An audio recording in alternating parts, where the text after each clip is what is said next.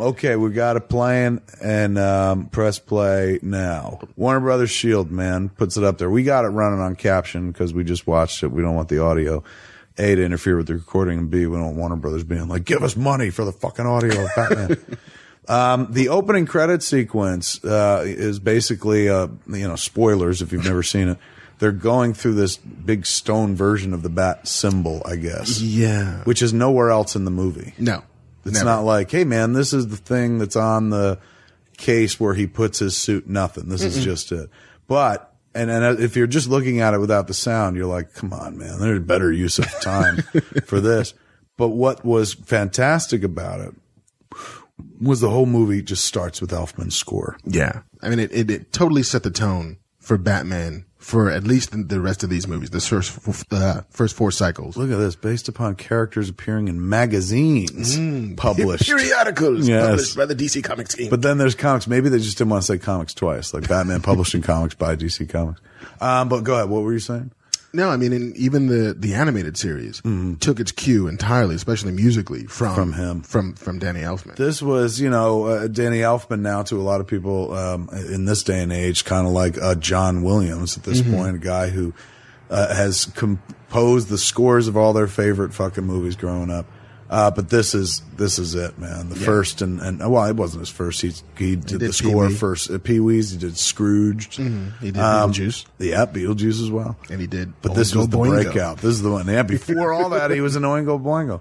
Prince does songs for this, and we'll get into that later on. But this was Danny Elfman's breakout, and this is a pièce de résistance. This score is fantastic. This is the reason why I started listening to film scores. I bought it and would listen to it in my car and driving to school and just bombing down streets. Yeah. Oh, the charge of the Batmobile.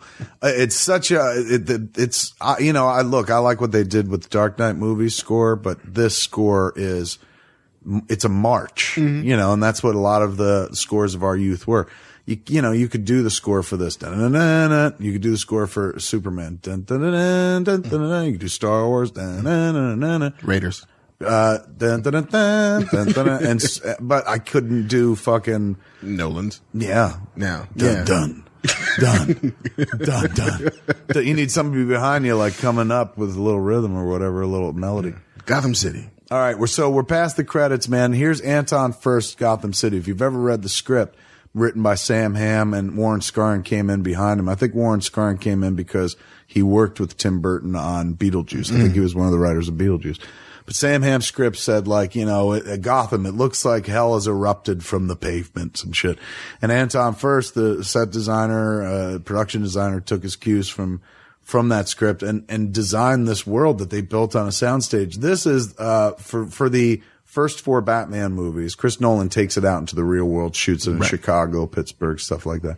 But for the stage-based Batman movies, I always felt this opening sequence was the absolute most convincing they ever got for Gotham. This actually looks pretty close to a city.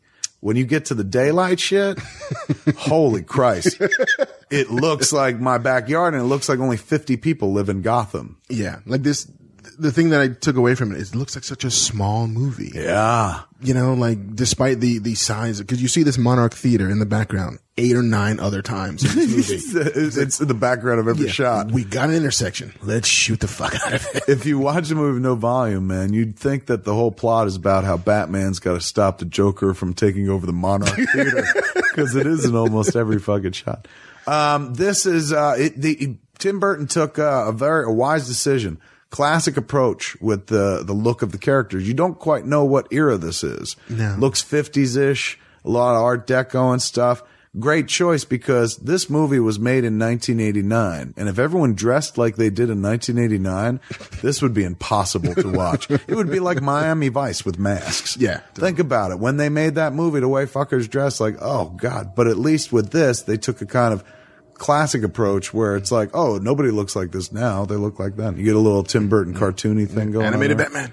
And an animated Batman who watches a crime go down and then doesn't try to stop the crime, just goes to beat ass in this opening sequence, which I remember being like, this is fucking amazing. But when you think about it, he doesn't do the Batman thing, which is go down and stop the young the family and their kid from getting fucking mugged and shit. Right. Which you would think he would, since this was such an obvious homage to his own origin story. He's apparently looking from the rooftop going, fucking, I've been there. Yeah. And not going, you kid. Yeah, fucking, don't cry to me, Argentina. I know what that feels like. But instead of swooping in and being like, I should stop this, it's just like, fuck, it's still happening. Can't believe it. So what does he do? He shows up on a rooftop to grab the perps. This entrance is fantastic. I got to learn to stop using the word fantastic. I overuse it. I love this entrance so much. It's so Gretzky. There it is. I'm gonna take fantastic, go to Gretzky. Are these like plague punks in Gotham? I mean, these guys look like hollow eyes, red rim. They got like moles around there. Like, what's going on in Gotham? It's basically, this is 3 days after 28 days later. So there's a few people who still have the fucking, the disease or whatever. Yeah, these cats look weird, but I'm convinced that the one guy who's like, man, you shouldn't have turned a gun on that kid, man. You shouldn't have done it. I think he looks like a dude who fights Batman and Batman Begins as well. At one point I was watching and going, could they have really got that guy back? Then I realized he'd be like 60 at this point, right. Maybe 50. This is Batman. The first time you see Batman in action in Tim Burton's Batman, where bam, he kicks a dude fucking through the door. And then this guy he grabs with Batarang. Come on, imagine being in 1989, first time you've seen a Batarang on camera that's not like the Adam West Batarang. You just filled your pants right now. Oh, you're just like, it's snapped open. It looks real. It's got razor edges. But meanwhile, again, I want to point out, didn't stop the crime. Came up here, didn't retrieve their shit to bring it back to him. Nope. Just came up to be like, I know what you did. I'm going to kick your friend through a fucking door, and I'm going to tell you I know what you did. I'm not even going to punish you. I'm going to let you go, and then I'm going to step off the rooftop. Goodbye. Yeah, see you later. Not a very Batman move. Crime not fought. No, not at all. Crime, if anything, just like, there's a new player in town. I guess he wants to wet his beak a little or something. Acting. Yeah, look at that. He's like, I can't believe it. A man in a bat. Yeah. Now look at this. Oh, Billy D. The movie that could have been. Oh. Right there, they rub it in your face, man. Billy D. Williams, Lando Calrissian himself, which ties this to a fucking another massive franchise. Right in your face, man. There he is. Harvey Dent for a new Gotham. And anybody who knows Batman, you know, if you're like my parents and you go see this movie, you're like, oh, it's Billy D. Williams from Lady Sings the Blues. Yes, from Mahogany. Yeah, the Colt 45 commercials. But if you're me, if you're a comic book fan, you're like, holy shit, that's Lando. And holy shit, Lando is going to be Two-Face. How can Lando be Two-Face? You can't be two things. But Lando was Two-Faced in Empire. So you're like, maybe Tim Burton sat there and he's like, look, I'm a massive Star Wars fan. I think Lando was Two-Faced. So I'm going to cast him as Two-Face. This deal's getting worse all the time. He pops in for one movie and then that's he's in the next one. Is he? He's also in the next one. Where? I mean, there's some whatever, like Harvey Dent still fighting crime, but yeah, he shows up. Like, I think the whole plan was by the third Burton movie that he was going to turn evil, and it never happened. Do you think he was sitting there all the time going like, I'm going to put up with all this fuck. I got to sit through this fucking Penguin movie, but by movie 3, I'm going to show them what I showed Diana Ross. I'm going to act my ass off and shit. And then they're like, we changed directors. Oops. He's like, fuck. Harvey Dent's now Tommy Lee Jones. Who's the new director? Joel Schumacher. Fuck. I'm ruined. I was supposed to be Harvey Dent. I have one of these pins that say Harvey Dent for Gotham from the movie. Nice. The one that you see on Commissioner Gordon's chest later on when they're at the Axis chemical plant. All right, man. Here in the movie, we're seeing Jack Nicholson as Jack Napier, Joker before he's the Joker. Acting, he is acting, opposite Jerry Hall. Who's not acting. Holy crap. There are 2 women in all of Gotham when you watch this movie. One is Vicky Vale, Kim Basinger, and the other is Jerry Hall here. Whoever she plays. By the end of the movie, she's gone. So the only woman left in Gotham is Vicky Vale. But I suspect that maybe they put her in there to make Kim Basinger seem like an even better actress. Yeah. Or maybe like in case Kim Basinger sucked, they could just slide her up. Like, here, you next. We need 2 Veronica Lake looking blondes. Were you a former model? Fine, jump in here. Originally, it wasn't supposed to be Kim Basinger. It was Sean Young. Oh. Sean Young was cast as Vicky Vale. I believe there's footage somewhere in the Warner Brothers vaults of Sean Young as Vicky Vale. She was on a horse because there was a sequence where they were going to go horse riding or some such shit. This is some of the worst ADR in the history of movies right here. Eckhart, they took this dude's voice out, replaced it. periodically in the movie you hear his real voice, but right now it's like, Christ knocks, you useless imitation. It's so strange. This is the dude who actually played, he was in Raiders of the Lost Ark. And he was in Star Wars. He's one of the top. This is another Porkins? fucking, yes. Is that fucking Porkins? This is another fucking tie-in to Star Wars right there, man. It's Porkins. And they took Porkins' voice away from him, just like in Star Wars. They stripped him as a fucking voice. It's so weird. This already, reputation. But later on in the movie, like when he talks to, Nicholson maybe or somebody else. Yeah, Nicholson coming up in the like next few scenes. They let him use his own voice. And you're like, Just why? 'cause. Yeah, like what? Whose fucking mistake was this?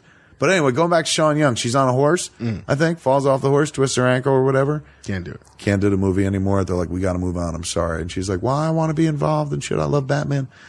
And they were like, next time. That's why she showed up in the Catwoman outfit in Tim Burton's office at Warner Brothers going, I want to play Selena Kyle. Because she had been in fucking Batman for a minute. And then out she went. And then Kim Basinger comes in. Kim Basinger, who John Peters, the guy, I tell that story about working on Superman. John Peters, he was a good producer of that movie. He was a producer of this movie. Like, I would quiz him about this movie all the time. That's why I took the job. Because holy shit, like the guy that made Batman. And he would talk about the characters. He would talk about the people in the movie, the actors or actresses, but he'd refer to them by their characters' names. Like at one point he was telling me, he's like, you know, I dated Vicky Vale, right? And I was like, you know, Vicky Vale's not real, right? He was like, Kim Basinger. I was like, oh, yeah. But he would talk about her in her character name to me all the time. I don't really ever call her Vicky Vale. He'd be like, so me, Jack Nicholson, and Vicky Vale went to a Lakers game. I was like, she has a name. Was Rudolph the Red-Nosed Reindeer there too? Yeah. How many other was there? Fictional fucking characters were at this game? So he periodically, I'll pop in with shit that he told me. But one of the things he told me about, man, was like he was dating Vicky Vale during this at one point. And I was like, good for you, man, I guess. What does this have to do with Superman? Right here, though, this is the scene where Eckhart's voice is not Eckhart. And there, see this dude, Bob the Goon, who's Jack Napier's right-hand man? As one of the pimpest exits in film history, where he's like laughing and goes, and grins, and he kind of stays, just facing him. Don't go profile the exit frame. He just, kind of motors out. Why they replaced that dude's voice, I have no fucking idea. But that dude, Bob the Goon, man, one of the fathers of Silent Bob. Really? Yeah. Because I was a big fan of this. The other father is, Bob in Twin Peaks, with Bob at the end of the bed. We're like, my name is Mike, his name is Bob. But this was before I wrote fucking Clerks, obviously, and you know, I just went with Bob. I'm more creative than that. Why I chose Bob? There were no Bobs in my life, but I went for fucking Bob, and this Bob the Goon is one of the fathers of Silent Bob.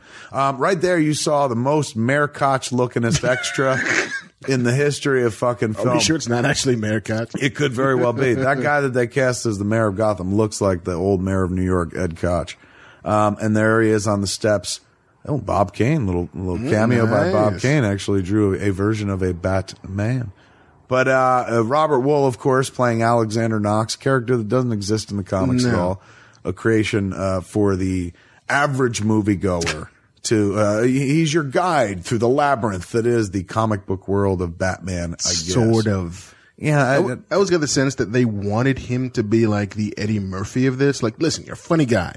We're not going to give you any real dialogue. Yeah, I mean, he was a stand-up comic. He was Arliss. That's true. It's like, come on, just bring something to it. And he brought nothing to it. So he just kind of sits there. Yeah, or it was like, they were like, come on, man, bring him. He'll bring some funny. Yeah. And then somewhere along the way, somebody sat him down like, we're trying to do this serious. Don't be fucking funny. Dial it back. Yeah, so no bananas in the tailpipe? No, Robert, none of that. In the tailpipe. That's true. Why didn't they just get Eddie Murphy? I guess he would have been too big at this point. But yeah, that's right, man. This is Robert Wuhl before Arliss. I guess this is what created Arliss, right? Yeah. You were in Batman. Here's your own HBO show. You're funny-ish. He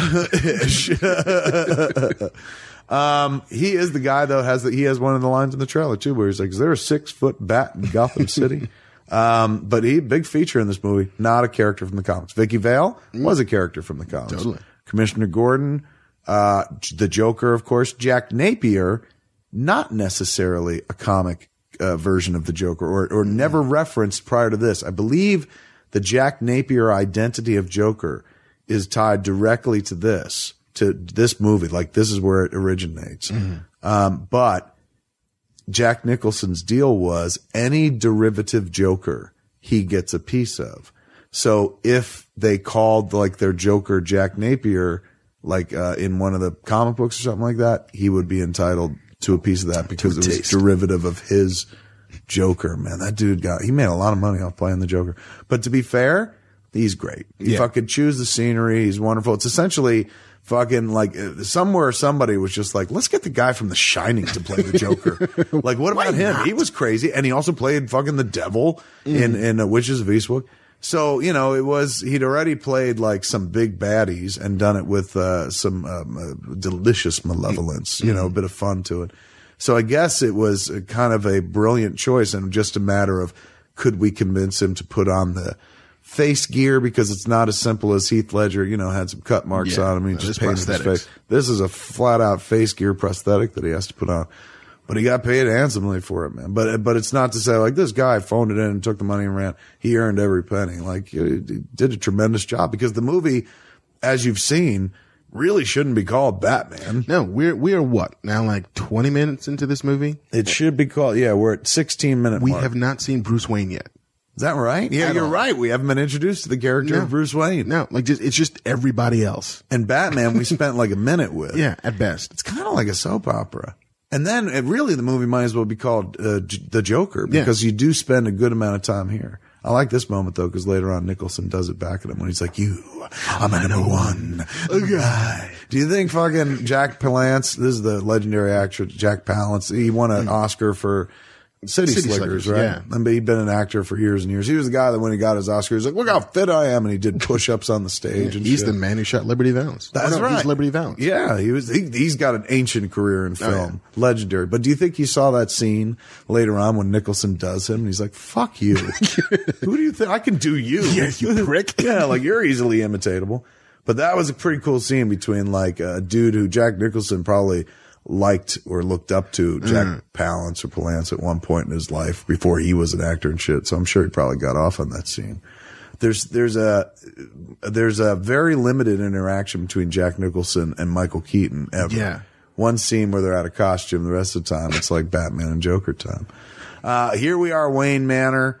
Big charity balls going on and whatnot. Save the festival. That's the backdrop to this whole story of Batman. They're having the 200th Gotham anniversary, and the festival's threatened by organized crime. Although, you know, like I've seen this movie 87 times, and I've never put that together before. The fuck out of here, really? Because it just sits there in the background. Like, if you don't notice, it doesn't matter. It really doesn't. What's it about? These two guys who might punch each other at some point. No, it's like, what's it about? It's about a dude who likes a lady.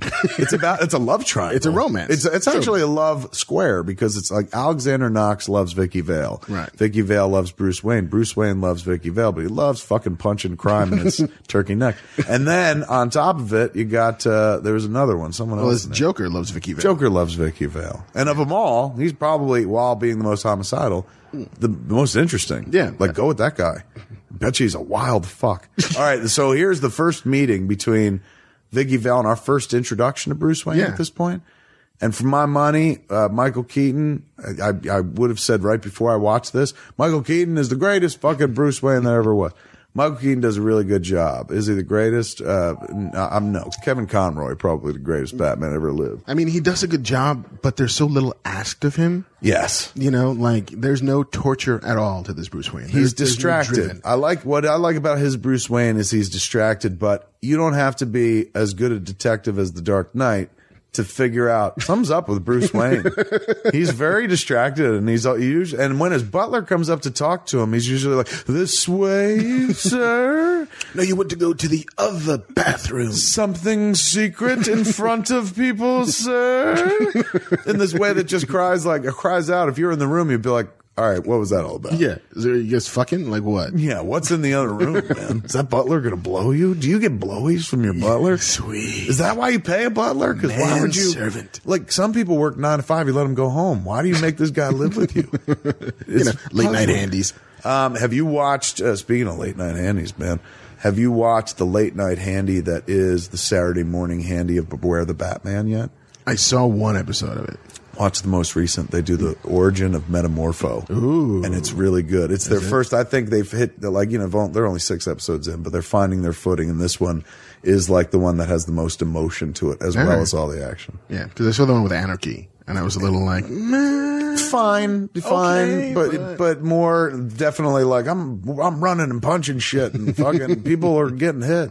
The Metamorpho one has pathos to it and stuff. Nice. It's kind of sweet. All right, so back to this fucking movie. Never for a second do I buy this Bruce Wayne as a dude who traveled the deepest, darkest Orient to learn secrets from ancient martial artists to bring to bear in his fight against crime. Like, he's not that guy. And they never say it in the movie, but it's kind of implied here where right now Knox is talking about the suits of armor, and he's just like, where'd this one come from? And you hear Bruce Wayne joins him, as he does right there. And he's like, it's Japanese. I'm like, how do you know? He's like, because I bought it in Japan, which is the only hint of I've been elsewhere and maybe got some training to do this shit that I do at night. Yeah. Otherwise, it's like, is there a dojo next to the Monarch Theater that you go to like twice a week? It's true. They really do away with all that shit, with all the like, how did he get to this point? They do it in a flashback of like, my parents were killed. They never talk about training. Never talking about driven passion, like the mania that is Batman. Like, fucking just a guy who's got money. The one point he actually says, like, you know, when scandalously spoilers, Viggy Vale winds up in the Batcave. He has that conversation with her where he's like, I tried to avoid all this, but I can't. That's the closest he gives you for like, I am Batman. Right. Other than when he tells the guy on the roof, I'm Batman. Okay, so here they are talking to Knox. She's met him, but now he's actually copping to being Batman. He busts her balls here about her fucking photos, man. But Corto Maltese. Yeah, he mentions Corto Maltese, which if you're a comic book fan and you've read The Dark Knight Returns, you're like, holy shit, that means maybe one day they'll get to Dark Knight Returns. Yeah. But he does bust her balls. He's just like, you take great pictures, but now you're here covering the Batman. And he's like, isn't that a little light after the Warren Corto Maltese and shit? She's like, what do you do for a living?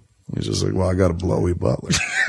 What do I fucking need? And I got a like Citizen Kane warehouse of wine downstairs. What do I care? And what were they talking about? Is like, should we open 6? Like 6 cases or 6 bottles? 6 cases, I think. Really? Champagne. What do you think? 4, 5? 6? Yeah, he's like 6. They're like, yeah, 6 is good. And that counts for dialogue where they're like, let's leave that in. That's cool.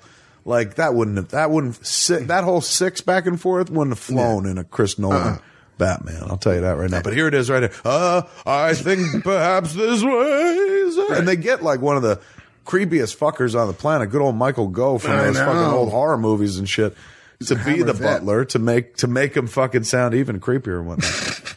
But I always I don't know why in movies they don't give Alfred the mustache. Yeah. And now they've started adopting it elsewhere, like in Beware the Batman. He's got a little pencil mustache. He's also like a big fucking cockney. Isn't he basically like former spy? Yeah, it's a good idea. It's cute. Well, they ripped it off of what's his name? Well, they ripped it off. I'm sure he's involved in it because it's DC. But what's Jeff Johns from Batman Year Earth One or whatever? Yeah. But I think they had retconned like him as a former RAF pilot who became like MI5. Slowly, like, yeah, I've done a lot of surgery in the field. Yes. You know, I've been back in my days in the service, but now he's like got the body to match where he doesn't look like a little old British man. He looks like, you know, oi, what you want over there? Like a footballer. Yeah, like a hardcore footballer. Okay, so our first look at the Batcave, and again, 1989. You're looking at this monitor bank, and he chose this weird classic approach. Like in 1989, all that equipment looked old. Yeah. So he's got this retro look going, but still, you're looking at the Batcave. You're looking at Batman behind a bank of monitors. He's not Batman yet. He's Bruce Wayne, and he wore glasses. See how he's wearing glasses there? Which I always thought was an interesting choice because fucking Bruce Wayne doesn't need glasses. He's perfect in every way. I mean, maybe they never talk about it in the comics. Maybe he's got contacts, but I didn't think he had contacts. But because Bruce Wayne wore those glasses in Batman, I started wearing glasses. I went out and got myself a pair of these, what they call attitude specs. They were glasses that weren't really glasses. So they looked like glasses, had glass in them, but not prescription. So I wore those because I wanted to look like fucking Bruce Wayne, like Michael Keaton Bruce Wayne, which I think maybe he wore as a nod to like Clark Kent. Superman, probably. maybe. Or maybe there was this like mask thing that he was working on. Like he always covers his eyes because when he's in the cave, he can't be Bruce. He's just got to have something. Or he's just like, hey man, just give me some business. Like, if I get to take off my glasses, there it is, something to do. But I went and got him, and it fucked up my vision. After 6 months, I went in and got an eye exam. They're like, you need real glasses. And I was like, why? They're like, because you're wearing these fucking attitude specs. And I was like, but Batman did it. Okay, so Jack Napier is being set up because his boss knows that he's fucking Jerry Hall. Jack Palance knows that Jack Nicholson's fucking Jerry Hall, so he's like, I'm going to have him set up and killed. Gotham Police Department, very shooty. Very shooty and very because there's the whole business we just missed about Gordon finding out that they're raiding the factory. Who's leading it? Eckhart, of course. He's in this guy's pocket. If you know he's a crooked cop, fire that cop. Yes, why is he still on your force? I'm not even saying arrest that cop. I'm saying fire that cop. Yeah. There it is. He gets to use his own voice here again. It goes in and out. But nothing about, I guess, in order to be high in charge at the Gotham Police Department, you have to be a man of girth and size. Yes. Thin people get to be patrolmen. But when you're fat, that's when you put you in charge. This is baffling to me. Why the fuck is Jack Napier doing this to these machines? Yeah. He doesn't even know what he's doing. He's being chased by cops, who are there on his boss's tit. And you stop to do this shit? Because what? You're buying yourself some time? Yeah. Here's what I'll do. Nobody was there. How about you just run? Yeah. Or monkey with the toxic chemical stuff. Yeah. I'm going to turn this dial. I'm going to bang this. I'm going to turn a knob. What'd you do? Smoke. Here we go. Oh, this is when shit gets real. Now I'm hard. 1989, my dick is hard, man. Pip-pap. He's got it. Pip-pap. Oh, he yanks this fucker off. And I'm like, that's Batman. That's the Batman I know. He's saving his life. He ain't fucking killing him. He's got the cowl on and shit. Commissioner Gordon's like, oh my God. He has the holy shit moment of there's a guy wearing this suit. Fucking, I'm telling you, I've had so much training from comics and movies that if I ever do see a motherfucker in a suit, fighting crime, I'm not going to stop and have that. Oh my God. I'm going to be, of course you're dressed like that. Go get him, Batman. Once again, rather than run, Jack Napier just creates a distraction, if you will, thinking that, hey, this little puddle will stop them from chasing me. Yeah. Oh, wait, green. They're like, chemicals. And they're firing their guns. It doesn't fucking matter. It makes no sense why. He could have been out of here. There's so many moments he could have been out of here, man. But I like this shot coming up. Oh, I remember seeing this and being like, that's Batman. So these cops shooting at, well, here it goes, right in the face. Gadage, that's fucking Batman. But I would like to point out for the record, having watched this, look at this shot right here, man. Joker goes that way. Batman. Oh, I like that. Shit like that I'll never forget. What was I going to point out? It was revolutionary. I don't know. That he only punches two guys in this whole fight? I guess. Batman doesn't really do anything. No. In the whole fucking movie, but in this particular sequence as well. All right, here's a moment. He can get out of here, man. Get the fuck out. But instead, and I just noticed that this time, he takes this moment because he could kill Commissioner Gordon. Right. So Batman comes in to save the fucking day. Oh, that's fantastic. That's Gretzky right there. Gretzky moment. Little jog, and he picks him up. Nicholson's taller than Batman, but whatever. I like his reaction of, Jesus! But it's more, not so much like, you're a dude in a mask, but he's just like, where the fuck did you come from? And why are you involved? And what's going on? But look at his reaction. I love how he settles into it. He's like, all right, man, so I'm dealing with a guy dressed like this, man. That's a bad dude. Gives him the fucking nice outfit. And then Batman does his first cinematic disappearance in a movie. What? Yeah. Like, Where'd he go? He'll do that for many movies come, but that's the first fucking time.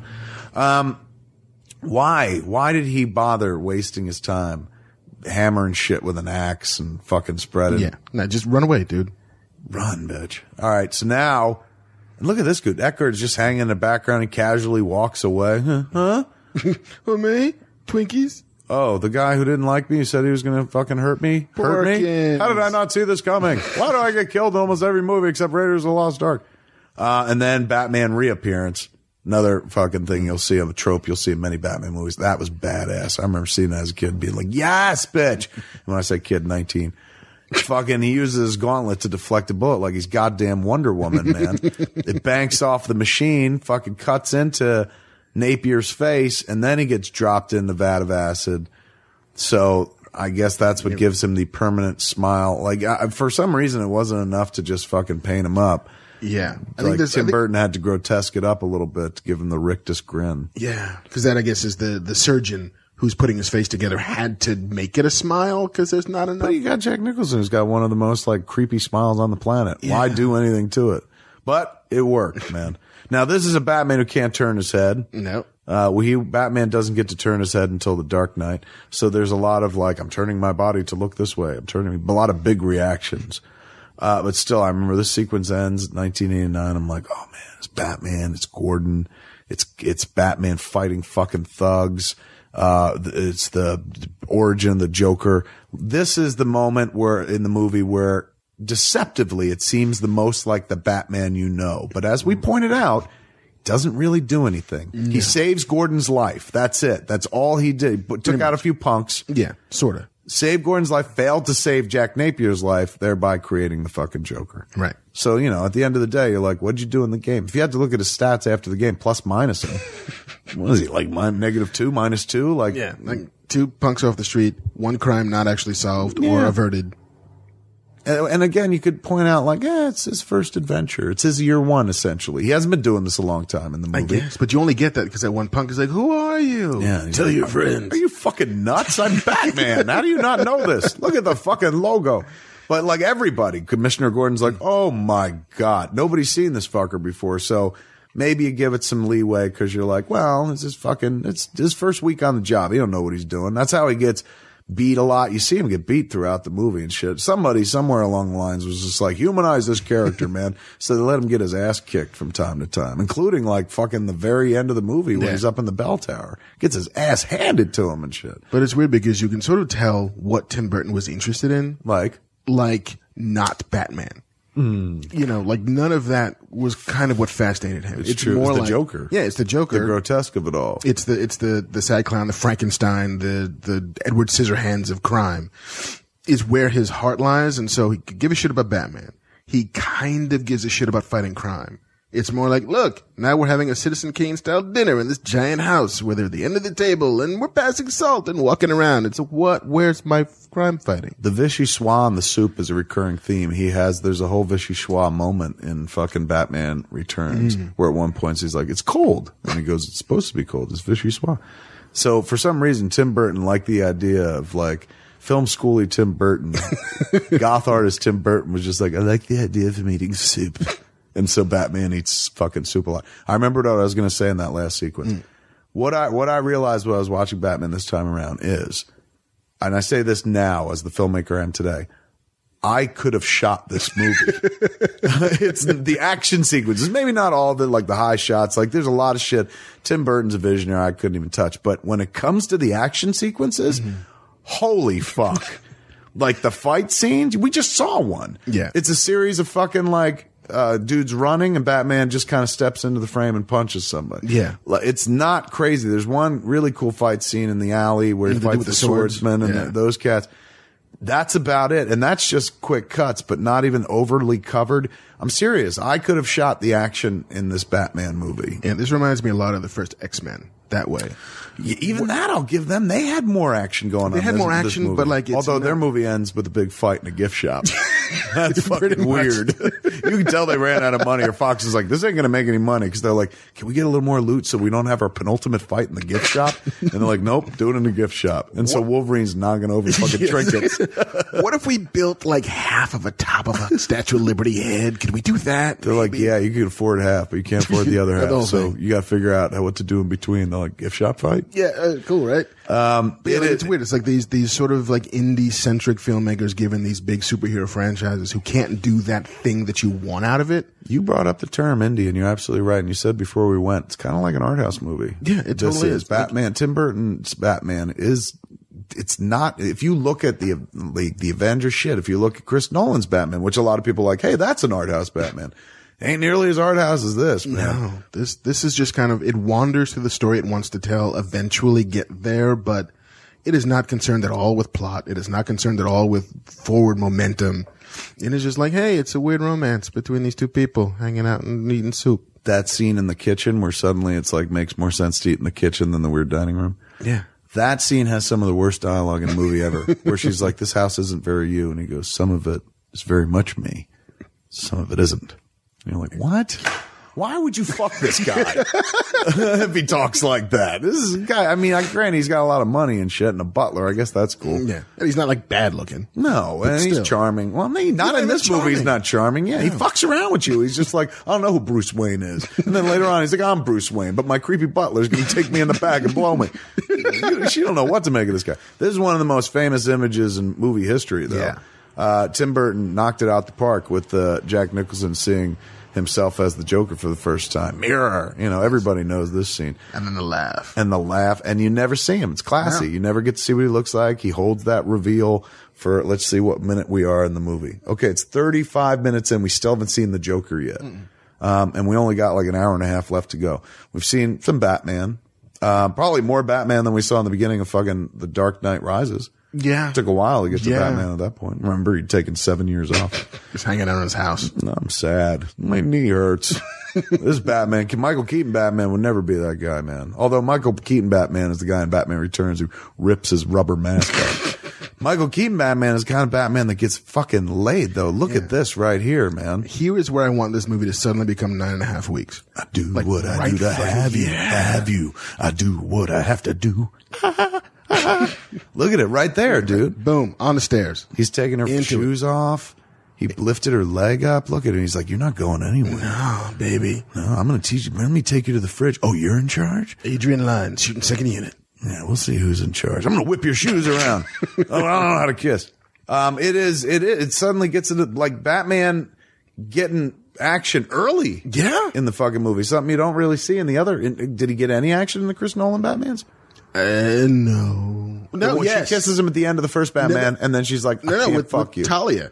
He totally bones Talia when she breaks him into his house and they're making it, oh yeah, that's right, I fucked the villain. Good Whoops. Point. They set him up to fuck like the worst person he could possibly fuck, and he's the great detective, yet he can't figure it out. Remember that time we totally had sex? And you could have fucking stopped me, but you didn't. This, again, another famous scene in cinema history is the Joker reveal. And anybody who wasn't around for this back in the day is like, you're kidding. This is a big moment in cinema history. We didn't get a lot of movies out back then. And this was fucking cool, man. This is iconic. This is the reveal of a very famous American actor in playing a very famous American fictional character, man. A guy who makes being bad seem fun on the big screen, playing the ultimate guy who sees bad as fun, the Joker. So you can see he pulls the taffy on this scene. He don't show you his face for a while. He's still in shadow, but that white makeup is popping out of the fucking shadow. So you're getting a hint. But this is really nice. Like, this is one of those moments where you're like, I ain't making fun of it at all. This is a fantastic Gretzky reveal. I gotta stop using that. Because you can tell that here's where his heart lies. His heart lies with the monster, and always has. And so every time you see Jack on screen, every time you see the Joker, it's beautiful. And it's awesome, and it's suspenseful, and it gives you all the texture you want. But then you get to Bruce Wayne, you're like, I don't like soup in this room. But later on, there it is.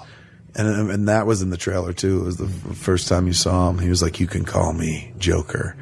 And we all saw that image of him with that rictus grin. And I mean, it wasn't necessary, but looks cool. But you know, they did away with it when they went to the Heath Ledger Joker, which made more sense. But he's eating the scenery at this point. This is what they paid him all that money for. This is what people talked about when they came out of the movie. Like, oh, it's cool, Batman fighting the Joker. But they would talk about all these fucked up scenes where Nicholson does shit like fires over his back and he giggles. He's like, oh, what a day. And later on where he burns the guy to a husk and has a conversation with him. It was absolute fucking magic. So there it is, man. The intro of the Joker, and what we learn is Batman has fucking bedded Vicky Vale. Yeah, just because. He plied her with wine. If you watch that kitchen scene, he keeps filling her glass and shit, even though she's clearly tipsy.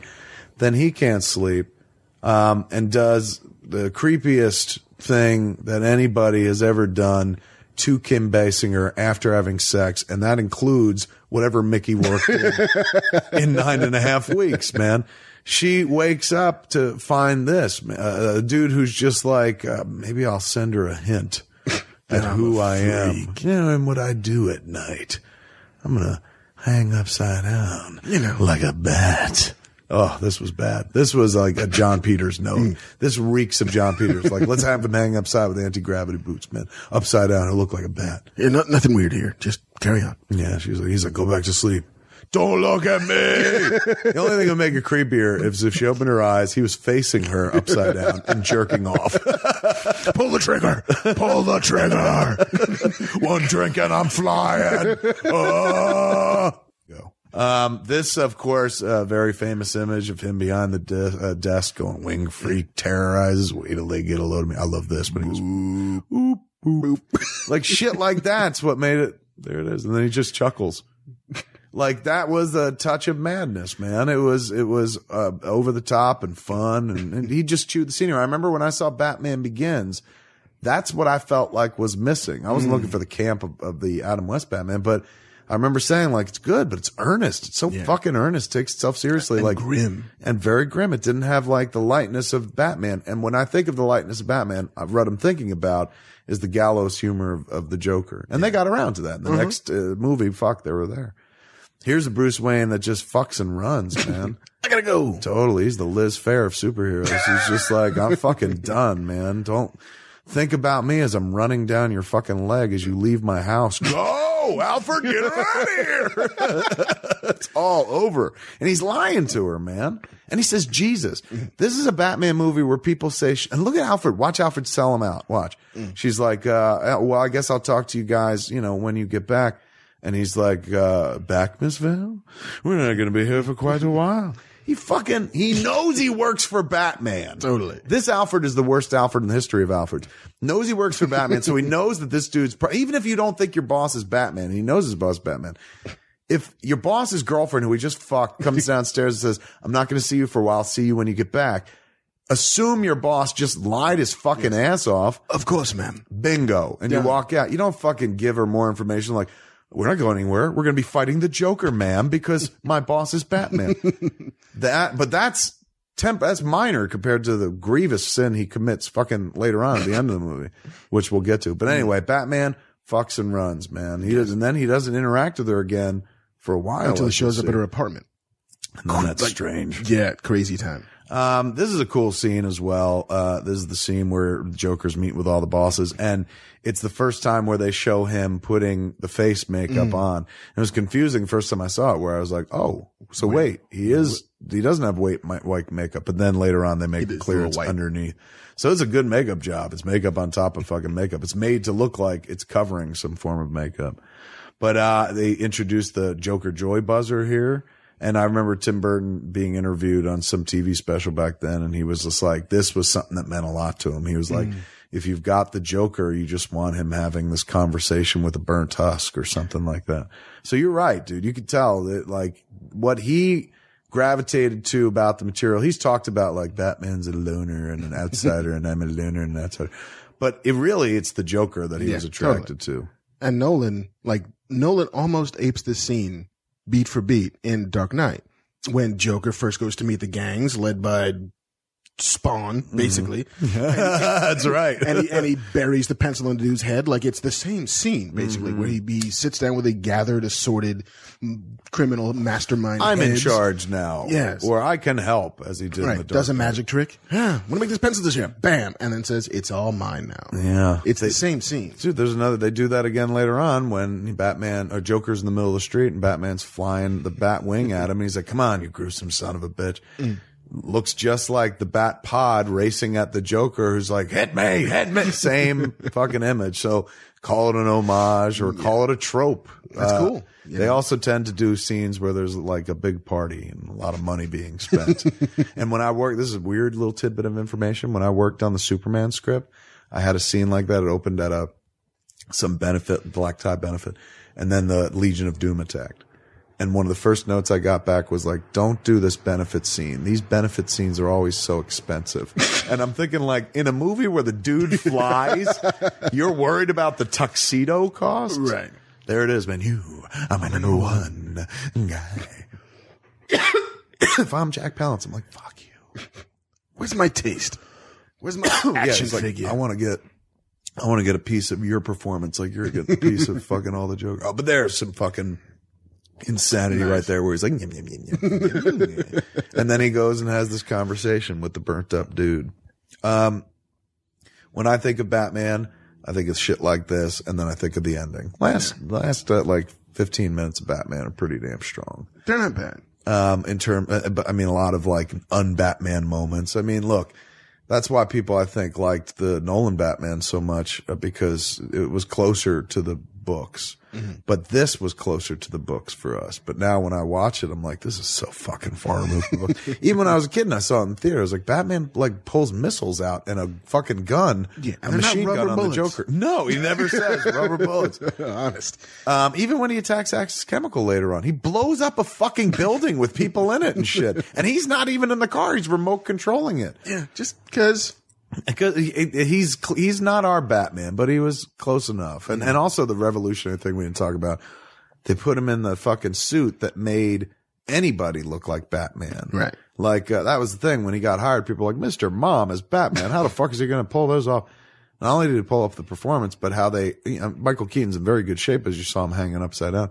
But they made him even better by giving him a goddamn suit that had ribs cut into it, cut pecs and shit like that.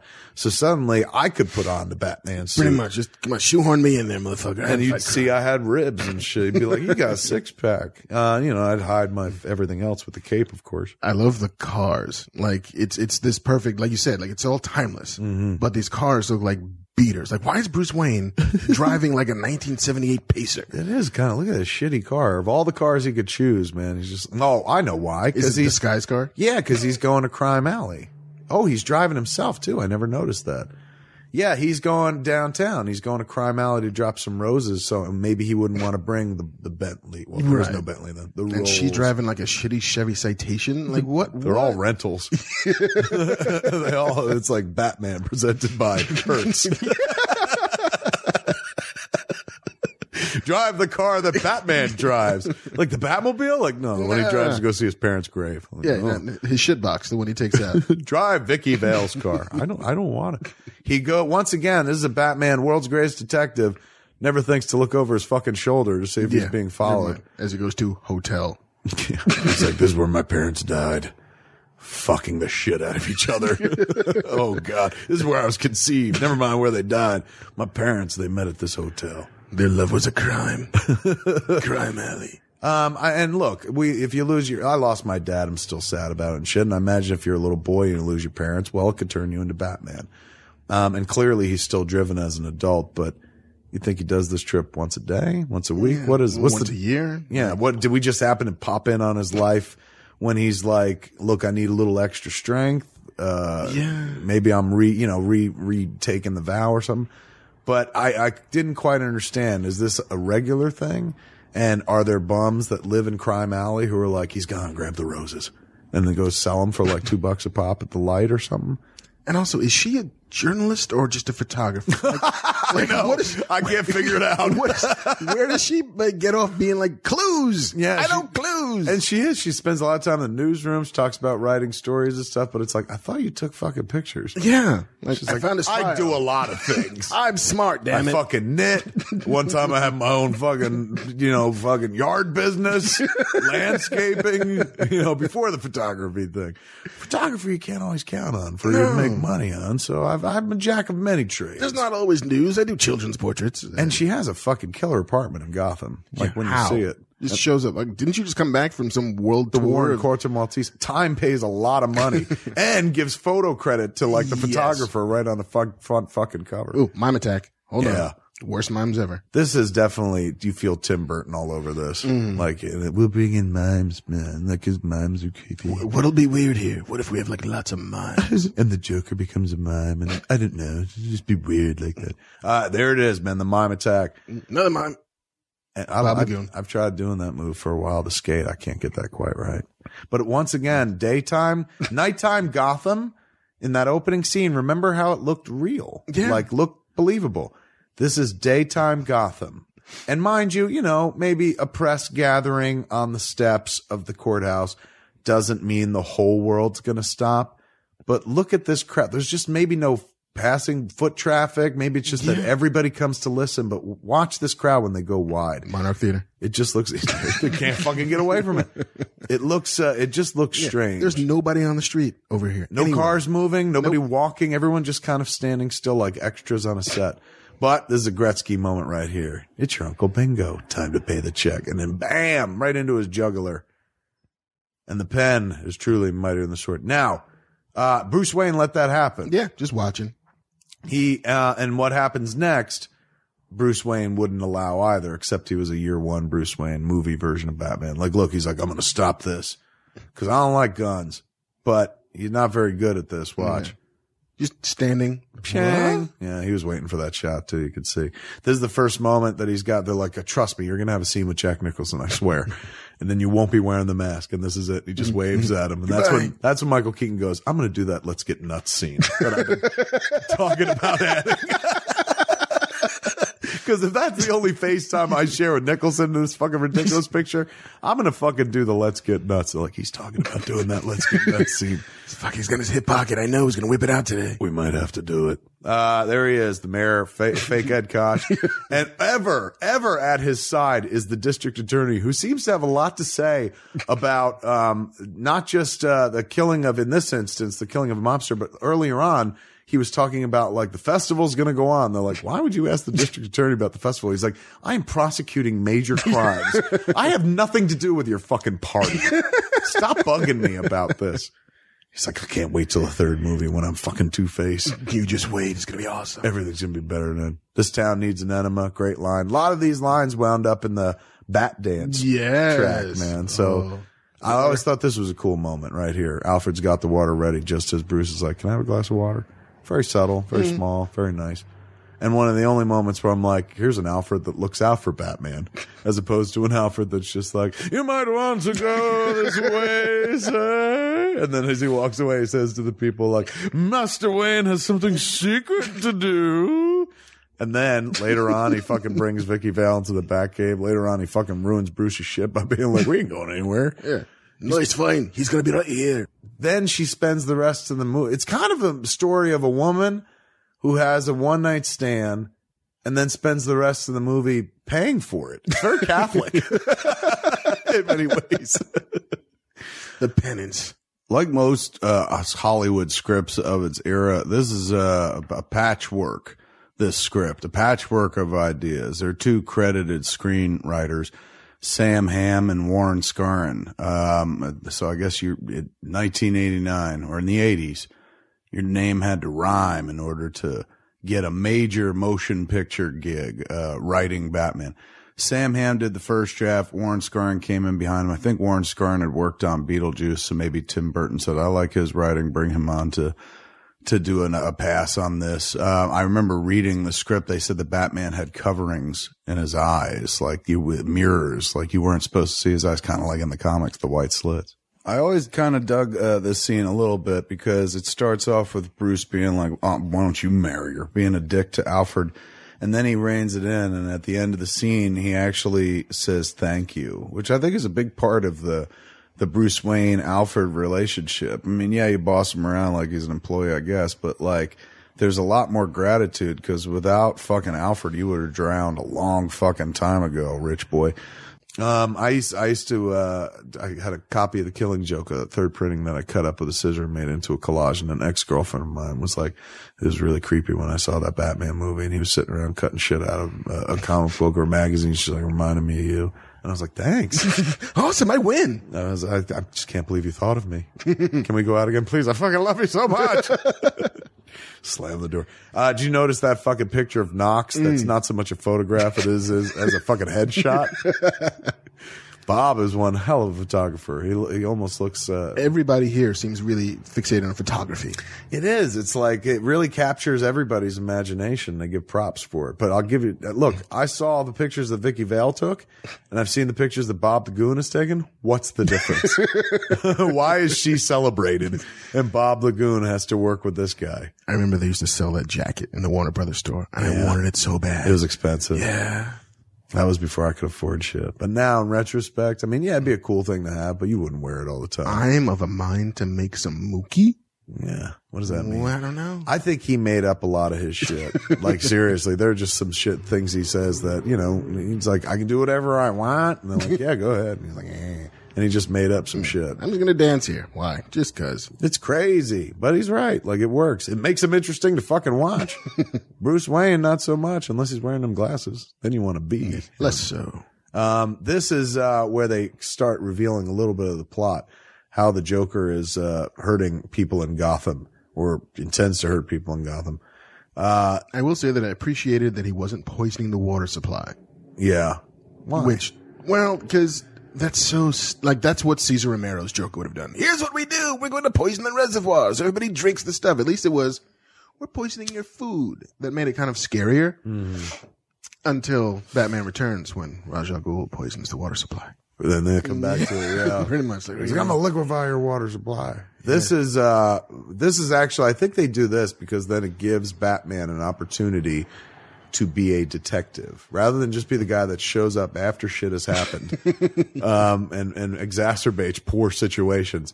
It gives him a chance to look into what is creating these deaths, because people have now, there are reports on the news about people dying of like a Smilex gas or a Joker venom kind of thing. And as we see this anchor chick right here, she starts Mayor Borg succumbing to, is that who that is? The Mayor Borg just announced, really? Mayor Borg? Wow. Voted for Mayor Borg. She what you find out is that the Joker's adding elements to a bunch of shit, and when used in combination. Right. And you never knew which one. So yes. It's like if you used your makeup with your deodorant, with your hair product, it or could kill you. Your mayonnaise and your toothpaste and your whatever. It's a cool idea, man. It's not bad. But buried in the background because it loses to this commercial. When you think about with the movie, you think about oh yeah, there's that weird commercial where he's like, new and improved Joker products, Smilex. God, this dude must have just been this must have been one of the greatest acting jobs he ever had. Must have had the time of his life, because he's like, I can literally do whatever I want. They've given me $10 million. Yeah. And look at this. This is kind of like the video that Nolan did too, to some degree. He's got somebody captive, and it is reminiscent, man. There are some. I mean, and it's, not that it's a trope per se, but it's a perfectly valid story element. I wonder if he ever gets together with Mayor Borg and goes you and I are the only two people on the planet who ever wore that face application. They have her in full Joker rictus grin in that one shot. But nobody else, they don't ever do that to anybody else. You see people dying later on or being hit by Smilex gas and they're just grinning wide, but they're not wearing the application. Love that Joker. So creepy. This was very Joker-esque though. That's what I kind of dug about this, man. How creepy they would go with them was, closer to, think about it. We're seeing this movie after The Killing Joke came out. So of course we're like, ooh, man, Joker, mad Joker. Okay. So Alfred has access to police files. Apparently the information requested, sir. Look, confidential police documents. Which apparently Batman, you think of Batman as breaking into police headquarters, getting that information himself, but Batman's too busy watching television, so he sends this creepy old man who gave himself away right away. He's like, I'm not looking for the records office, everybody. Man, this dude's big. This has a line, the Alfred Let's Go Shopping line was in the trailer too, where he's like, Alfred, let's go shopping. And the idea was, in the trailer, he goes, Alfred, let's go shopping. And then they cut to a shot of the Batmobile and you're like, holy shit. Yeah. But in the movie, he's like, let's go shopping. And they literally go buy a bunch of products. Right. And so now Bruce Wayne and Alfred look fine. They're not wearing makeup. Yeah. These motherfuckers look on television. Yeah. They're just like, please, daddy, just don't get it in my eye. I just need money for crack. They do look fucking terrible. I want to see the mini movie where Alfred and Bruce go shopping, where they're in Food Town or something like that. You just grab some mouthwash, and people are just like, holy shit, are you billionaire Bruce Wayne? Why are you buying all this shit? I got a shop on sale. Why are you doing that voice? He doesn't really do a voice. He just lowers his voice. He'll take it down here. Yeah, I'm Batman. But he doesn't go, where's the treasure? Where is it? You never give it to an ordinary citizen. Where is it? How Tom Hardy wasn't giggling through that fucking fight. He is wide-eyed. You can't see he's got a mask on, so maybe he's wide-eyed because he's like, you're stuck with that fucking voice. Mine's much cooler. Whoops. This is a pretty weird notion too. And kind of sinister. The idea that he disfigures his girlfriend, who wasn't even his girlfriend. It was his boss's girlfriend. He inherits her, takes her over when he kills Grissom. Well, no, but he was He was having sex with her, Right. and that's why Grissom wants him dead. Right.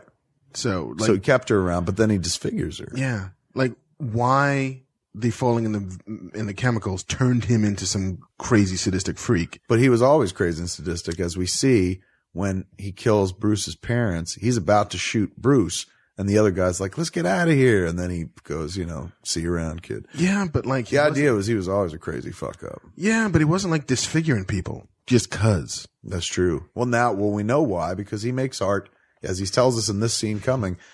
Great line. He's like, I make art until somebody dies. So that becomes his new mandate. But it was a weird notion, a cool notion too, because you're like, ooh, that's sadistic, man. It's not just a dude running around going like, I'm poisoning the fucking products. He's like taking acid to his girlfriend's face or some shit, and then making her wear that creepy like Zen mask. But this, of course, is a sequence that most people remember, think of, because it was in every trailer. Whenever they talk about this Batman, they show the clip. And they show Joker going, where does he get those wonderful toys? This is that very sequence. And once again, it's a sequence where you're like, holy shit, Batman just faced the Joker and he used a fucking grappling gun and there's the Batmobile. This is where we get to see the Batmobile for the first time. I mean, what are we? We're an hour into the movie, almost halfway into the movie. And we're finally going to see the fucking Batmobile. And it's not used to fight crime. It's used to escape crime. Yes, to run away. There's a lot of running away in this movie. Now, again, it's his year one, and maybe he's like, I can't fight all these fucking people. Like, let me just get her safe, and then I'll come back and whoop ass. But it's crazy the amount of running that Batman does in this movie. With running and breaking things while on the run. And are we now going to get our first big hit of Prince? Yeah, this is where we had a little bit at the ball. The gala. At the gala at the Wayne Manor, but this is the first big taste with Party Lawrence. And he was like, by the time they get to this scene, Prince was like, oh, finally. Like, I was wondering where all my songs were. They just used his needle drop in that one fucking scene in the beginning. And now it begins here, and they play, a good chunk of fucking Party Man, scoring the whole fucking scene. And it does elevate the scene. It's fun and whatnot. But I think that's the last Prince you hear. Well, you get a little bit at the parade. Like, I remember there's a... Oh, trust. Yeah. That's right. One more fucking... Money. Gimme. Who do you trust? Yeah, that's right. The one more song that we'll hear during the parade. I do like this scene, though. This is pretty badass. Because it is kind of villainous, man. Bunch of fuckers going into an art museum full of treasured things and just fucking defacing them just for the shit of it. And we don't know if he killed all those people with the gas, but let's assume yes. Yeah, because he doesn't seem to be a guy who pulls punches. Exactly. Why bother? I wonder, was that really Jack Nicholson writing Joker was here? He's got really good handwriting. I mean, and fast. It went fast, and also it never lost paint. I know. It's like he was a teacher or something. I think it was somebody else. I think they're like, we got to hire a real hand, a stunt hand. At this point, Prince is just like, man, they're going to play every one of my songs in the movie, but it's this and that Trust one after that. And that's about it. And, you hear the love theme, the Scandalous, like, Danny Elfman adopted it or Prince adopted it off Danny Elfman. The Scandalous was a song. I had this soundtrack, of course, both the score and the fucking Prince album. And, I got blown to that song. Always, whenever I hear that song, I think of getting blown. And right after that fucking song on the soundtrack was Bat Dance. So I remember, hurry up. It's gotta stay romantic. I wanted it to end beforehand. And then she, if you remember, Bat Dance begins with him going, oh, I got a live one here. She popped up and lip synced it. That was creepy, dude. That ruined the blowjob. I was like, no, don't mix Joker in there. Like, it was hot when it was Scandalous and shit and Prince, but don't pull a Jack Nicholson Joker line. But I do, for the most part, when I hear Scandalous, I think of that blowjob, except for the tail end of the song. I think, gotta finish. All right. Love this boombox, man. That is so 80s. Oh, I miss my old boombox. Yeah. We were shooting something fairly recently. I was like, get me an big old boombox. And they're like, they don't exist anymore. They're like, you can get one and put an iPod in it. But big Radio Raheem boombox. Oh, they just don't exist anymore, man. And everyone it's funny. Sound got smaller. We all wanted that big box. There it is. Look at the fucking cover story. Photographer. By Vicky Vale. Now, why does he have this stuff, or did she bring it along? She brought it because apparently Bruce... She made, the Joker called her up, said he was Bruce Wayne, said meet me at fucking the Flugelheim. And then, Bruce, at one point, Alfred's like, Miss Vale says she's going to be late for your meeting. And he's like, okay. And he's like, wait, we're not having a meeting today. What? I'm a detective. Yeah. Dun, dun, dun. And then it took him like 20 minutes or more to get dressed. Yeah. And get here and to watch what's going on. Once again, doesn't save all those gassed people. Yeah. He will save her, though. True. Well, he's like Superman that way. We should have a running ticker take of people Batman has saved in this movie versus people Batman has probably hurt. And it won't be quite Man of Steel numbers, but I think you'd be surprised. Because we don't know how many people get hit by the giant baby squirting out the gas at the end that Batman sort of saves them from, kind of, maybe not at all, really. And then cuts the cord. There's so many. If you grab the balloons the way he grabs the balloons later on and take off into the sky, you would be towing the cars with you, because then he cuts them. It's weird. We'll see it later on. But this sequence here, man, Nicholson once again eating the scenery, the avant-garde of the new aesthetic, talking about I make art till somebody dies, shit like that. I'm the world's first fully functional homicidal artist. And then there's the one of the Alicia, weaker that's her Kim name. Basinger moments where she's just like, why is she wearing a mask? Like Scooby-Doo acting. A little bit. Zoinks. And they could have gotten away with just showing you that, but they actually go the distance and be like, look, I like this. He's like, well, I'm no Picasso, but do you like it? Gaze upon my works in despair. This is that cool moment, though, they usually show you when they show clips from this movie where he comes at her with the flower. And it's moments before the arrival of Batman. And this will be, I guess, kind of their first tete-a-tete as Joker and The Batman. Yeah. Even though Joker's technically, you will see his white makeup in a minute when she throws the water in his fucking face. But I guess this is the first moment we're fully in Batman costume and fully in Joker costume that they meet. And so this is what marks like the third act of this movie. Can you imagine? Just these two people showing up on stage in makeup. That's it. There's no real story distinction between the second act and third act. Just these guys are here. Why did he want her? I guess, he saw a picture of her and he thought she was pretty and shit. And so he was like, he set up this fake date. But he also says he wants her to document his work. Yeah, he wants to hire her. Pitch. Yeah. Oh, there he is. That Batman entering through the skylight.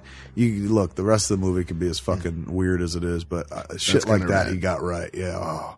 And stuff like this too, where you're like, huh? Why does everyone just stand still when he's fucking waiting for the thing to do? I like this little guy who jumps, hey! And of course, leading to one of the most famous lines in cinema history, which you don't even see fully on camera. You just get the tail end of it. Where does he get those wonderful toys? And then the chase is on, man. There's a great reveal of the car, of course. Which one? That one. Like, come on, man. How'd you not see that car, lady? Which one? It's certainly not he's like, look, the shit box, that's the one I take to drop flowers at my parents' death box. So when I'm out on the night town, I like to take this very Anton Firsty ride. Yeah. Anton First designed Batmobile is my favorite Batmobile. Yeah. Ever. Yeah. I'm not a big Tumbler guy. Didn't look like a Batmobile to me. This looks like a Batmobile. It does. Although this is the slowest car chase in the history of the world. You ain't kidding, man. Around fucking 3 blocks. You watch how many times you see the Monarch. And, they try. All right. Here's how I'd shoot the little Batarang here, too, so I can turn tightly while I'm doing 20 miles an hour around this corner. Like, I couldn't make this turn without the magic. It's like, I can't slow down to 18. We'll get killed. And you do this thing where the cord's like, help me corner fast. And the meanwhile, you take out 20 people on the curb. You're like, it's all good. Don't worry about it. Batman cut my legs off with a cord from his car just because he couldn't negotiate a turn. Now Gotham won't have any lettuce. The salad days in Gotham are over, ladies and gentlemen. We had one lettuce truck. All they needed was like a crate of chickens as well, just to complete the comedic effect. And then the Batmobile is so badass, it could be stopped by a bulldozer. Yes. Let's get out and run. Should we wait for it? No, let's get out and walk away. Yeah. How about I use some massive trick? What about I use these fucking lasers and shit to blow that thing out of her way? He's like, no, let's just run for it. How about just say, could you back up? Yeah. We're in a fucking hurry here. And again, what are they running from? I don't know. And why is he running that way? Like, don't ever show him running. Yeah. It's certainly like that. I mean, she's actually running a little more athletically than him.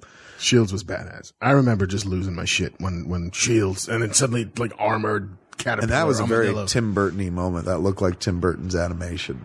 The car getting covered with the armor. Yeah. Bang, bang. They're firing guns at him and shit like that. And he could take it because he's wearing a suit of armor, as we find out in a little bit. This was, I remember, one of the most terrifying fucking moments in the movie for me because it's Batman point blank asked somebody how much they weigh. And I'm like, if I was in this world and Batman was like, how much do you weigh?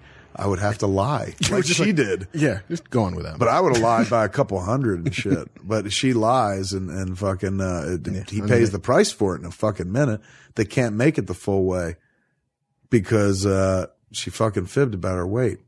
I like that. See the thing on my belt, grab it. She's like, I already did that the other night. You didn't call me back. Ah! And then he lands and fucking gets knocked the fuck out. Badege. But he tries to give the kick. He's like, you piece of shit. And they fucking biff. And then bam, bam. Nice. Thank you. Now, right then and there, you're like, that wouldn't fucking happen to Batman. Are you kidding me? And why doesn't anyone just shoot him in the goddamn face? Like the face is uncovered. If you figured out it's body armor, just shoot him in the mouth right now.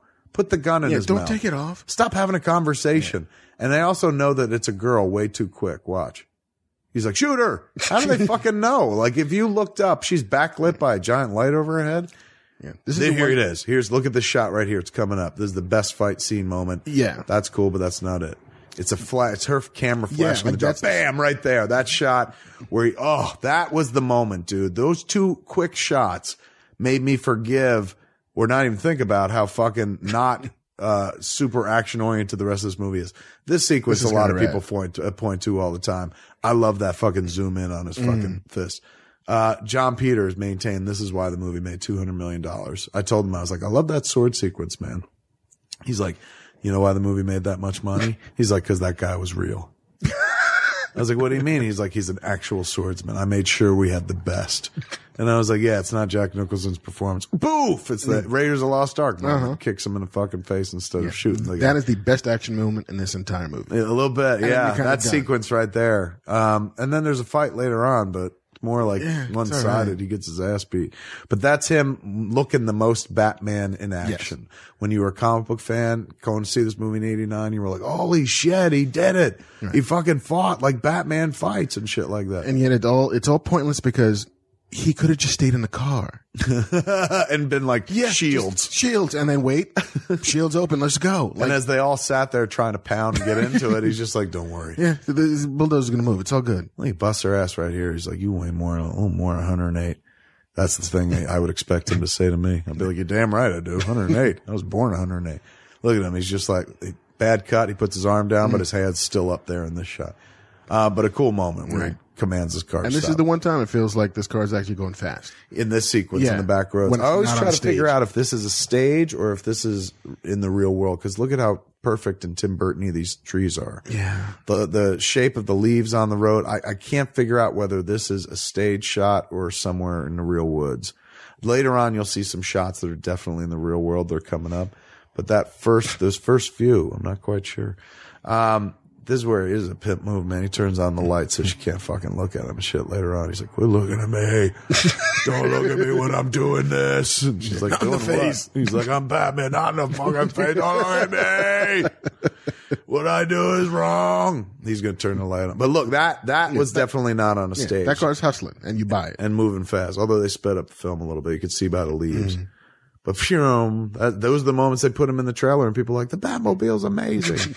To make up for the last scene we just saw. Stop. Here he comes, man. He's going to be like, I'm going to turn the light on so you can't see jack shit. Feast. I'm going to turn the light on and he's like, look what I got in my hand.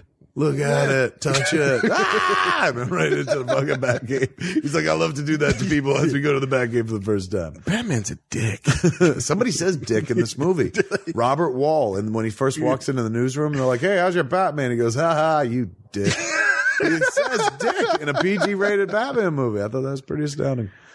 Our first, is this our first look at the Batcave in the movie? Not quite, because we saw him like perving out in his own party before. That's right, sitting in the section. But this is our first wide of the Batcave. Because we've never seen the Batmobile until now.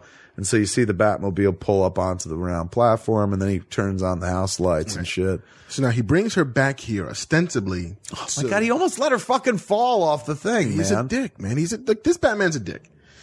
But so he brings her back here so that he can. She should have figured out it was Bruce Wayne because she's like, there's only one other guy who's been dick enough to me like you in recent memory, and it's fucking Bruce Wayne. Yeah. Who like lives out here.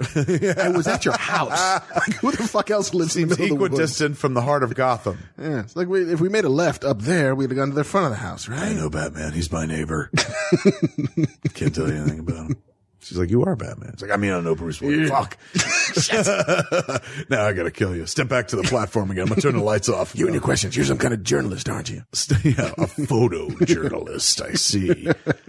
Here you go. Batman being the Dark Knight detective. He's broken it down. This is the Batman you know from the comics in 1989. You're watching this movie, you're like, right on. Fucking, he deduced shit. I solved the thing. Yeah, he fucking put a little fucking brain matter into it. He's the world's greatest detective. I am the solver. It's almost like he's not present. Like, see how he lit it in such a way that Michael Keaton didn't even have to be there. No, not at all. They could have just had somebody fucking moving. She's looking, puppet. She's like, are you a person in there? Once again, Batman, the shortest guy in the room. Yeah. Shorter than the Joker, shorter than his girlfriend. That's why he's so uptight and upset. He's not bigger than life at all. I want justice for the little people. This is some of that dialogue that, well, when people talk about comic book movies and dialogue, this is kind of what they talk about. But so we've established that Alfred can get into and out of police headquarters with documents. Yes. Like he's got an in. Yeah. So why the fuck does he need to bring Vicky Vale back to his cave to give her shit to bring to the police when Alfred could have done that? True. Never mind that, dude. Look, there's Scope, a bottle of Scope on the back computer. There's something you don't see every day, man. You never see that in a Batman comic, a big old bottle of Scope sitting right there at the Bat desk. He just gets home from a hard day of fighting crime, hard night, as we all know, and a dark night, if you will, and has to quick, take a mouthful of fucking Scope because he's just like, there's a lot of blood in my mouth. You would imagine as Batman, you're getting punched repeatedly. So yeah, man, there's like a constantly bad taste in your mouth. In fact, now that I think about it, there should be Scope bottles like in every Bat cave, Bat desk shot. Shit you would have right next to the Bat desk, man. Like fucking, I'd have, if this is a real movie, there's a fleshlight right there next to the fucking Scope on the Bat desk because being Batman is fucking stressful. I'd imagine you'd have to tug one out on the regular, man. And Alfred's always fucking your shit up at the ladies and telling them you're, going to be around for quite some time and shit like that. In any event, man, check that out, man. Batman referenced in the newspaper. Once again, we go from the thrill of seeing Batman in the Batcave to the least interesting characters in the flick, Vicky Vale and Alexander Knox. And then there's reference to Batman. And then this TV news report, a lot of exposition with the TV news guys. He references like shit. You can hear him in the background. Is Batman, a figure to be trusted or some such shit? Nicholson gets to shoot yet another TV. Thank God it was a Warner Brothers movie because it's almost like a Warner Brothers cartoon with the amount of TV busting and shooting and punching that the Joker goes through. I got a flying mouse to kill and I'll clean my claws. That again sounds like dialogue that was just kind of made up on the spot. And everybody's like, fuck it, he's in the makeup. Let's go.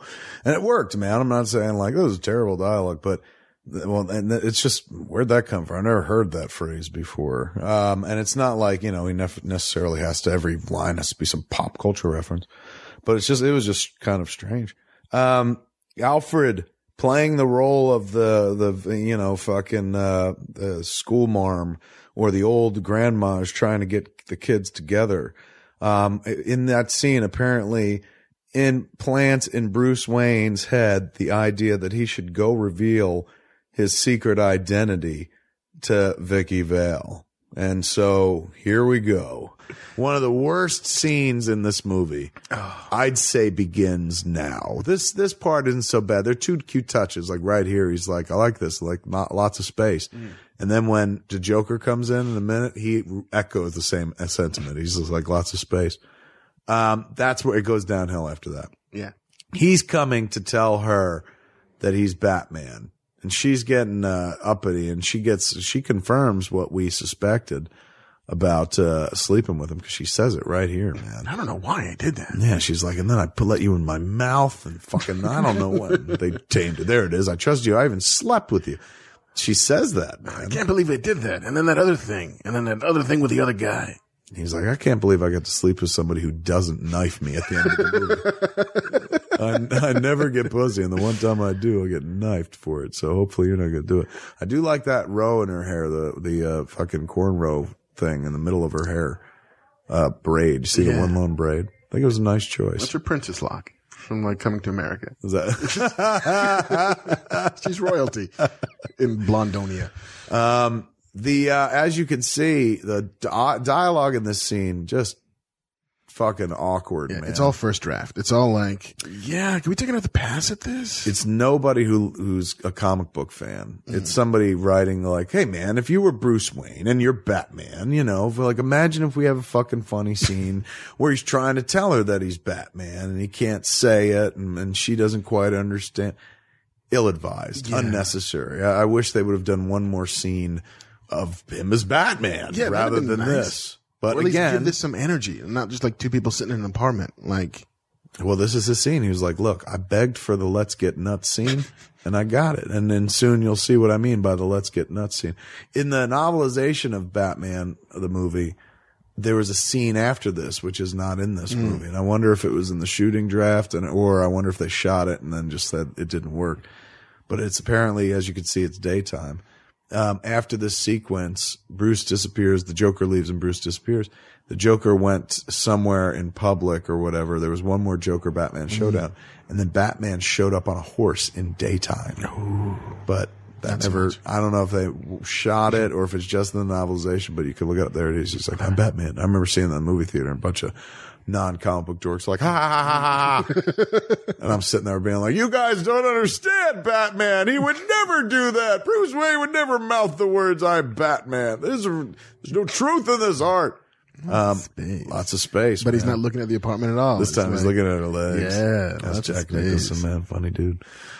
Here we got, the Michael Keaton Batman, of course, unlike the comic book Batman, doesn't just have his Batman outfit on under his clothes at all times.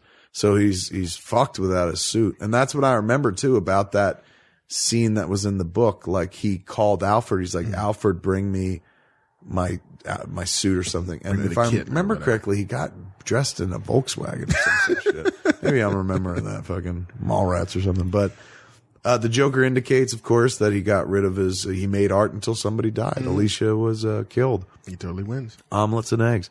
And he breaks something on her mantelpiece. So maybe this scene is meant to show the similarity of hero and villain because he shatters something on the mantelpiece and then Bruce Wayne shows up and says, let's get nuts. And he shatters something on the fucking mantelpiece as well. And she's just eating popcorn. Yeah. But so his Bruce Wayne's plan here is to get the Joker to shoot him. Yes. Right? Is it? It seems because he put the metal plate. He put the metal plate in there. He antagonizes the Joker. Like, let's get nuts. Like, otherwise, why do you do that? And then why does he want the Joker to shoot him? I was going to say, like, so if you draw the Joker's fire and the Joker shoots at you and you're going to pretend to be dead. To what end? Yeah, like fucking, will that protect Vicky? No, it will leave her unprotected. Yeah, and you were just about to tell her you were Batman, so it's not like it's some weird Clark Kent Superman thing where you got to keep it hidden. You were about to come clean. Or go be Christian Bale when he goes visit Jim Gordon in hospital, put on a ski mask, leave and come back in and start pummeling ass or something like that. But like nobody's on the verge of finding out that you're Batman, so why do you have to do this? Like, why not just go home? Jack Nicholson just seems like he's being patient in the scene. Like, look, I get it. The kid wants to fucking act with me. He doesn't want to be wearing the goofy suit when he does it. He just wants to act one scene. He's an actor. He's idolized me growing up. And I'm sure he said, please, just one scene where I don't have to wear that outfit and act with Jack. Just me and Jack and shit. Let me be natural, man. It's called the Let's Get Nuts. And you'll see why. It's on the call sheet. The Let's Get Nuts scene. Then he had his lights out. Now you want to get nuts? Come on, let's get nuts. The least Bruce Wayne thing that has ever been done in the history of anything. Yeah. Adam West's Batman was closer to the comic book Batman in every moment. Yes. Than Michael Keaton just was in this sequence. Would you like to get nuts? Let's get nuts. Why doesn't the Joker shoot him in the fucking face? Nobody shoots anybody in the face. They just, come on. And one shot, I know you got a little Derringer, maybe it's only a one piece, but like you see no blood. You're willing to shoot him. Why not like ask Bob for a gun and be like, let me finish the job and perforate this asshole. Yeah. And like, why do you come with the little pussy gun here? And then in like the next scene, we see the Joker. He's got some giant fucking hand cannon. And why are you abandoning her? Like, you've already shot the boyfriend. Yeah. You come to her house for something. For her. Yeah. Clearly. So why not fucking take her with you? But instead, they leave her behind. You could tell this movie was being written and rewritten as they shot. They leave her behind, and she essentially just so she could turn around and be like, hey, Bruce Wayne's not here anymore. Yeah. But like, this is a sitcom scene. But this is fun. Where nothing changed. I know. It's literally a scene from Friends. He's like, I'm going across the hall. Yeah. We just went to his apartment. Okay, what's going to happen? Why is he gone? Oh, shit. Is he dead? No, clearly. So what? And he didn't tell her he's Batman. So like, she's got to be like, where'd this fucking loser go? Like, I could have been killed and he's gone. And I thought he was shot, but now he's not here. What the fuck is up? And then would you ever bother to open a box that the Joker sent you? Because that totally makes sense. Acid. Fainting. This is fun. That seems like a John Peters thing too. He's just like, and then she could pass out. Or maybe she's like, look, everybody's got something to do in this movie. Give me a funny beat, man. I could faint funny on camera. Let me be funny, guys. And fucking Tim Burton's like, I've already got Michael Keaton with this let's get nuts scene every day.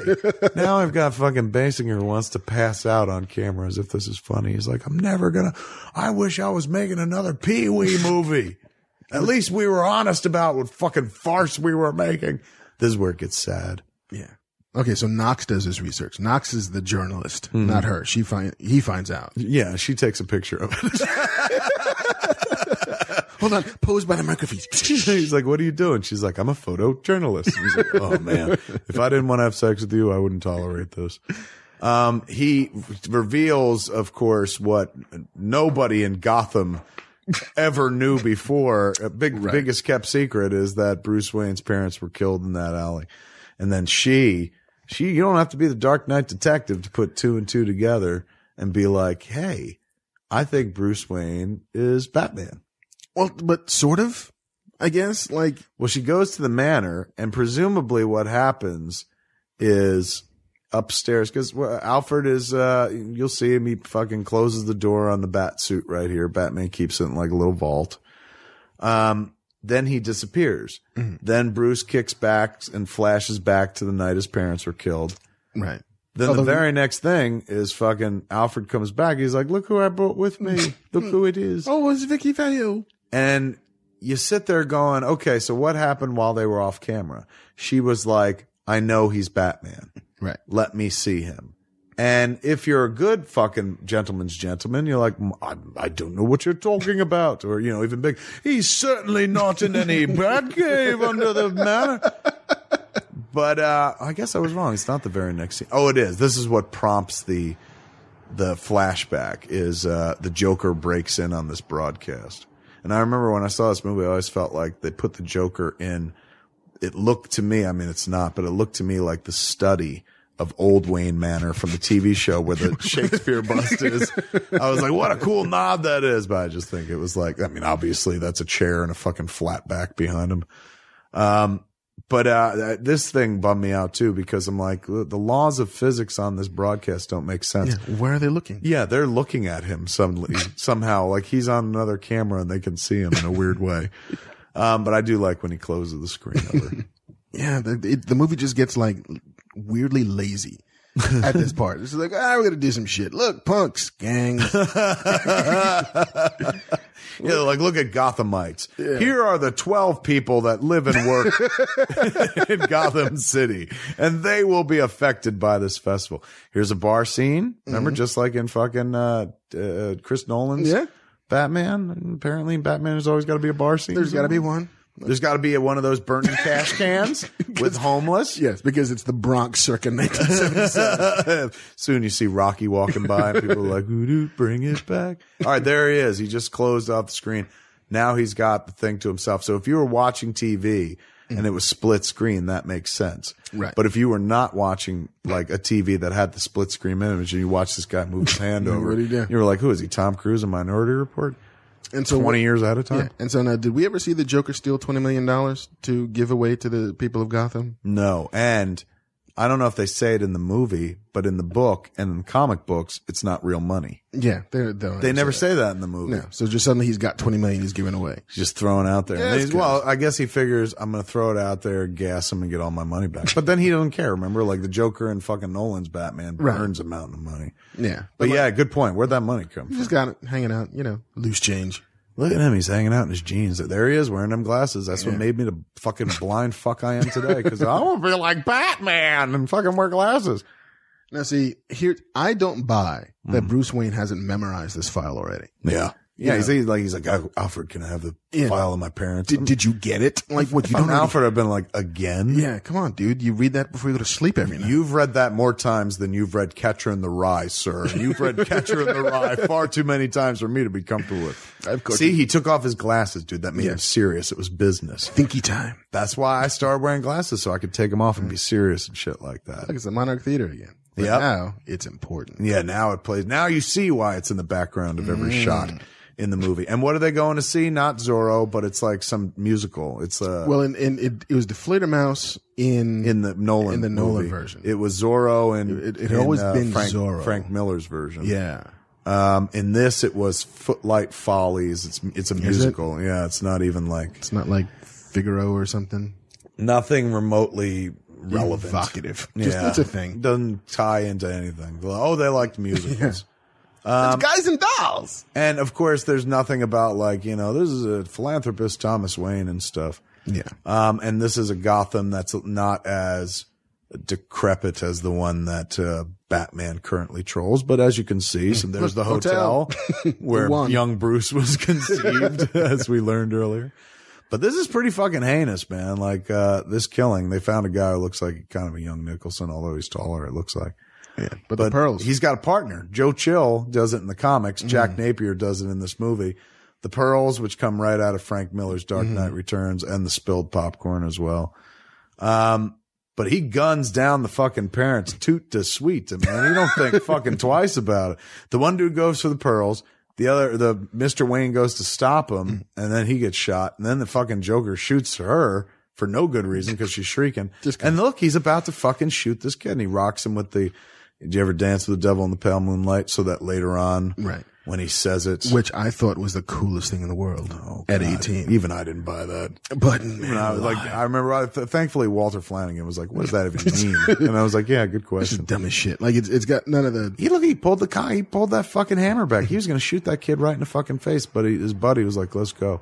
And so you're thinking about the worst thing that ever happened to you and realizing that this fucking dude is the guy that killed your parents, and out of nowhere, the worst butler that ever buttled in the history of buttling brings your fucking girlfriend down to your fucking bat cave and shows her that you're Batman. Like, really? Oh, it is grounds for dismissal.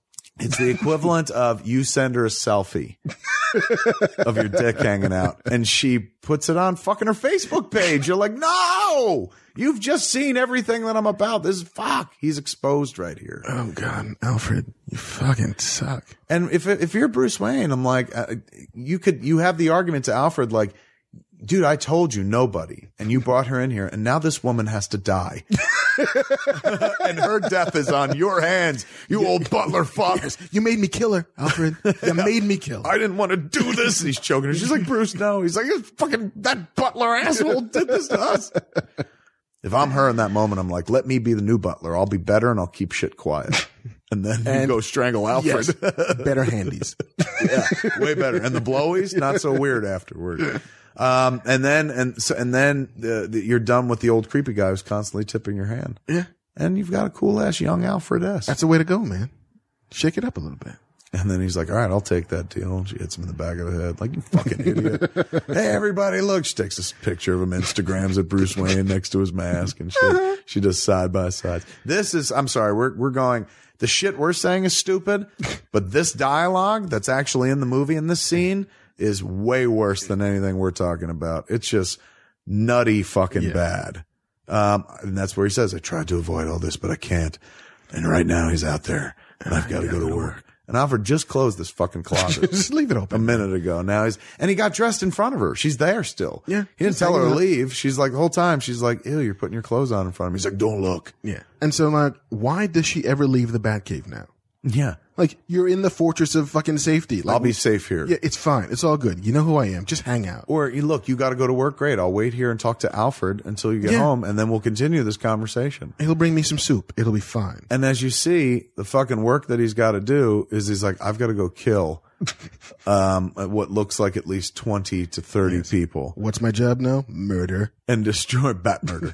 And destroy a chemical plant which will release chemicals into the air and poison Gotham, probably. It's all good. And you definitely create work for the Gotham Fire Department, to say the least. I didn't warn them that I was coming up to do this. But, that's what I do because I'm a vigilante. Collateral damage. Blows it all the fuck up. And then the Batmobile heroically runs like a chicken. This fucking place comes down and people are like, I'm dying. Help. You've killed us. I made the wrong choice in working for Jack Napier.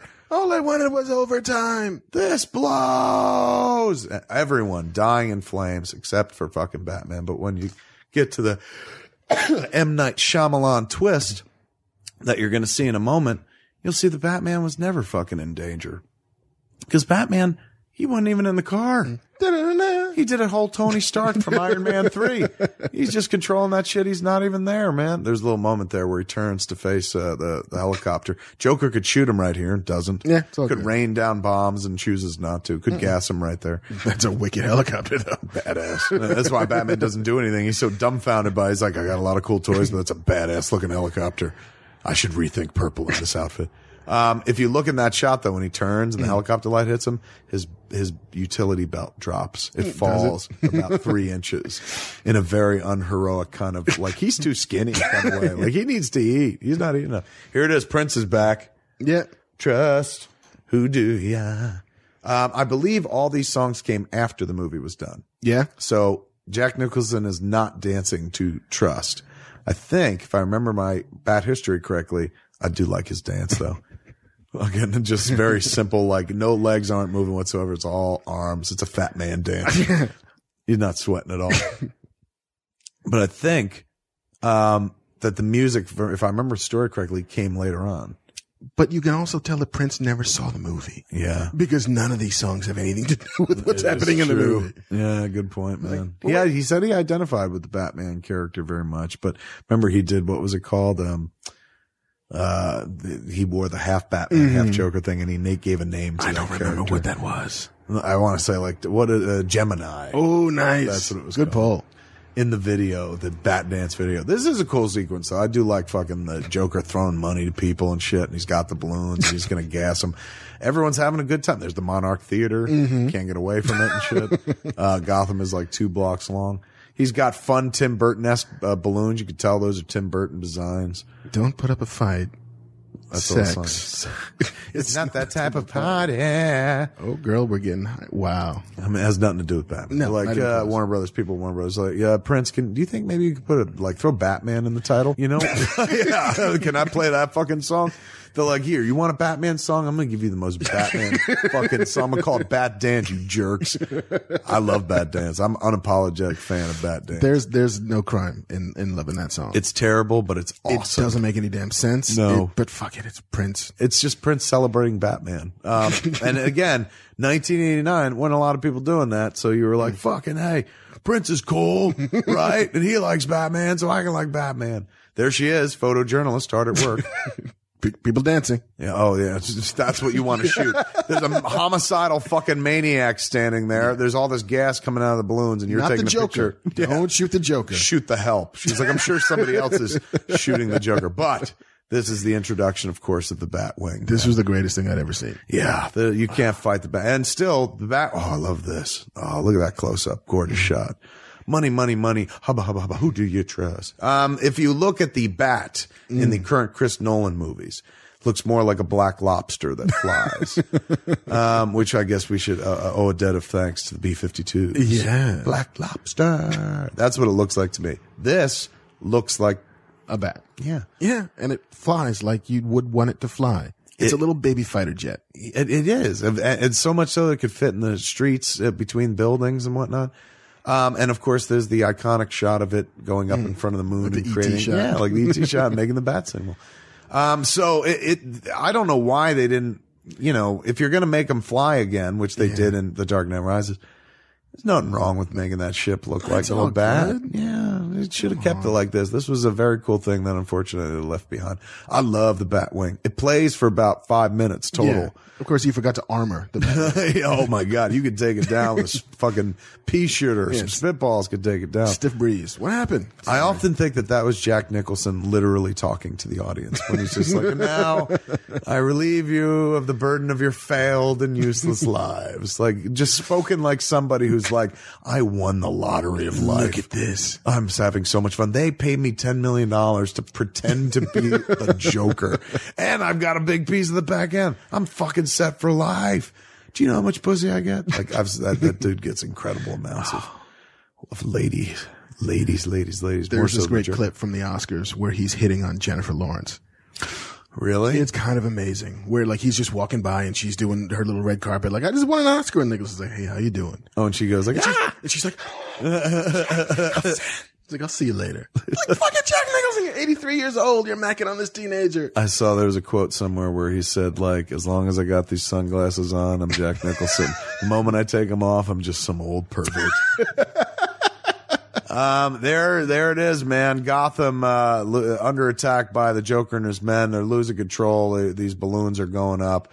The Batwing still hasn't done anything constructive yet. It's just whipped around a few times, and looked really, really cool. Yeah. But here's where it finally goes to work. I totally stole this sequence for the Jay and Bob cartoon movie. Jay and Silent Bob Super Groovy cartoon movie. I stole a lot from this movie. Jay, in Mallrats, the grappling gun, which we redid in Jay and Silent Bob Strike Back, flat out comes out of this movie. I love that moment, you know, where he fucking fires the gun and shit. So it was very influential. It's just weird when you go back and look at it now and you're like, maybe I've outgrown it. Yeah. Or maybe I've just seen him do better.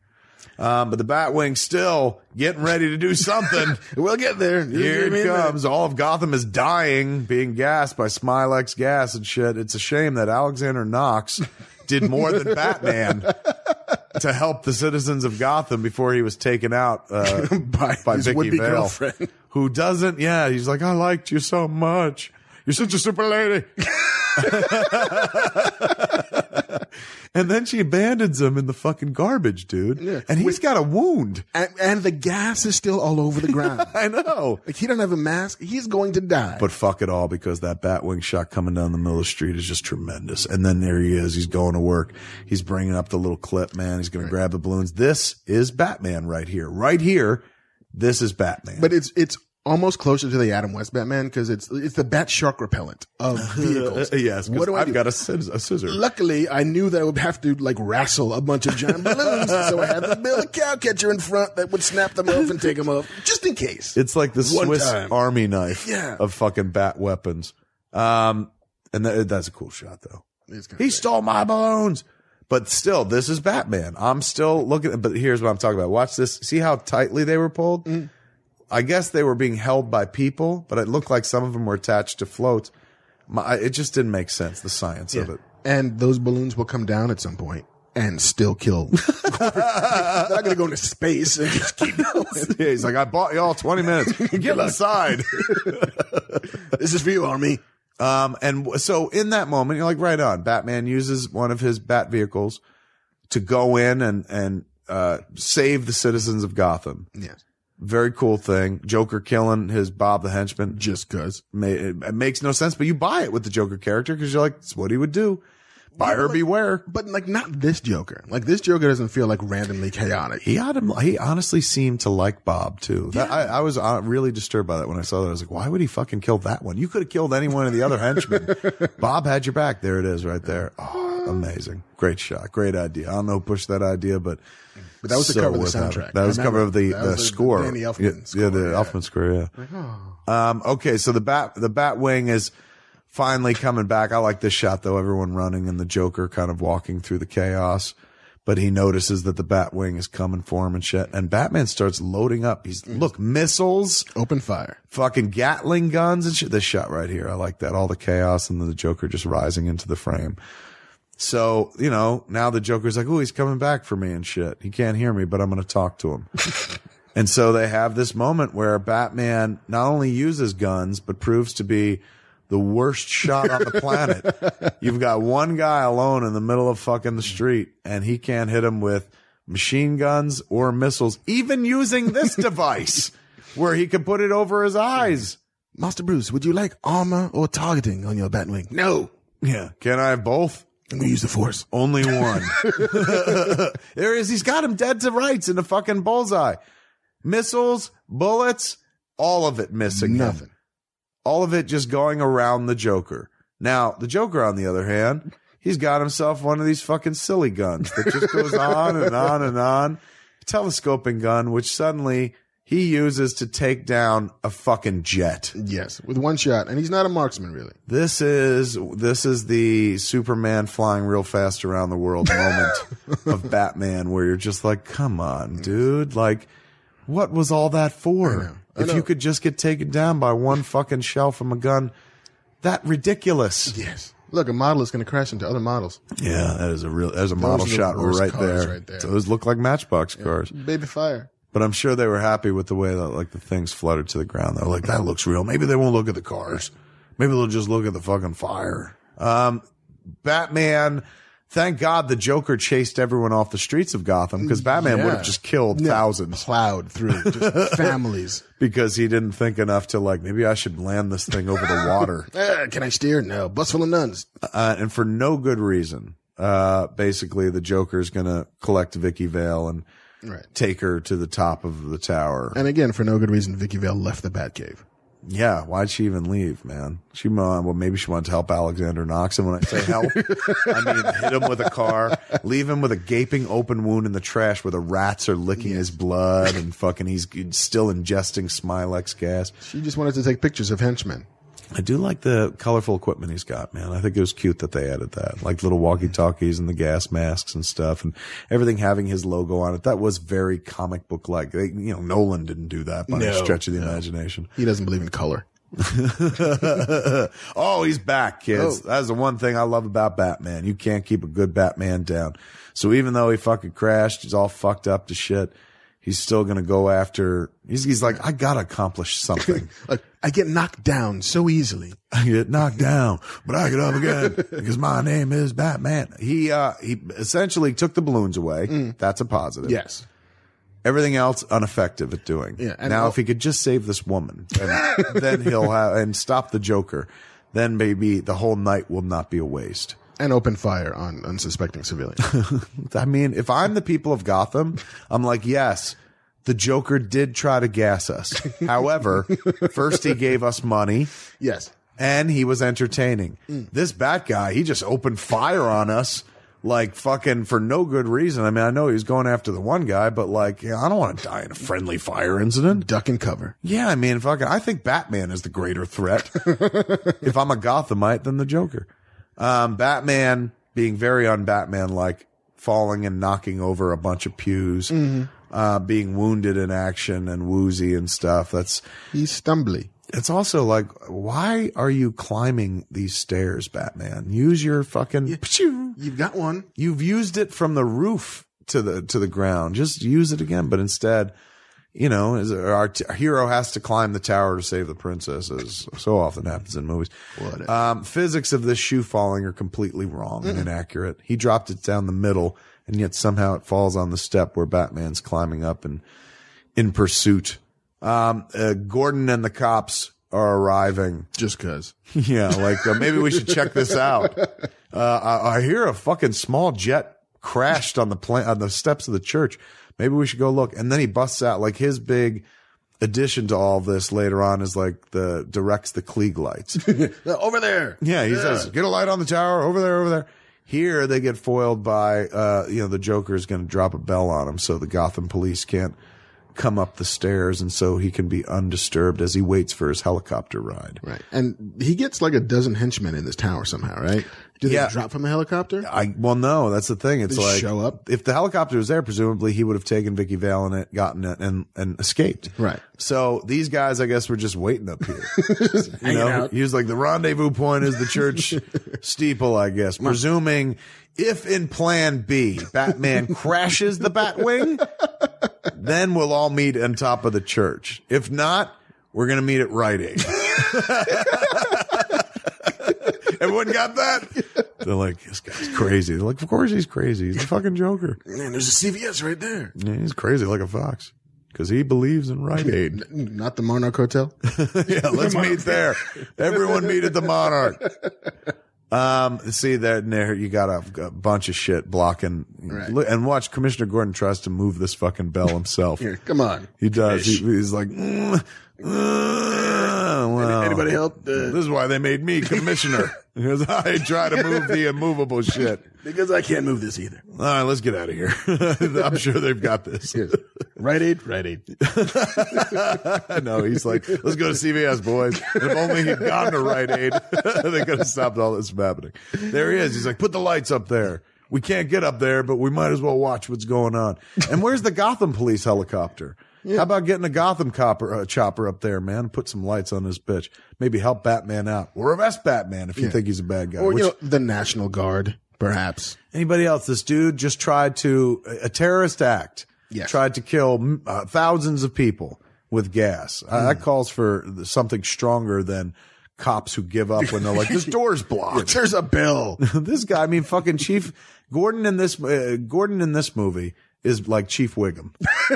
Less Commissioner Gordon, utterly fucking Chief Wiggum. Are you sure you didn't dial 912?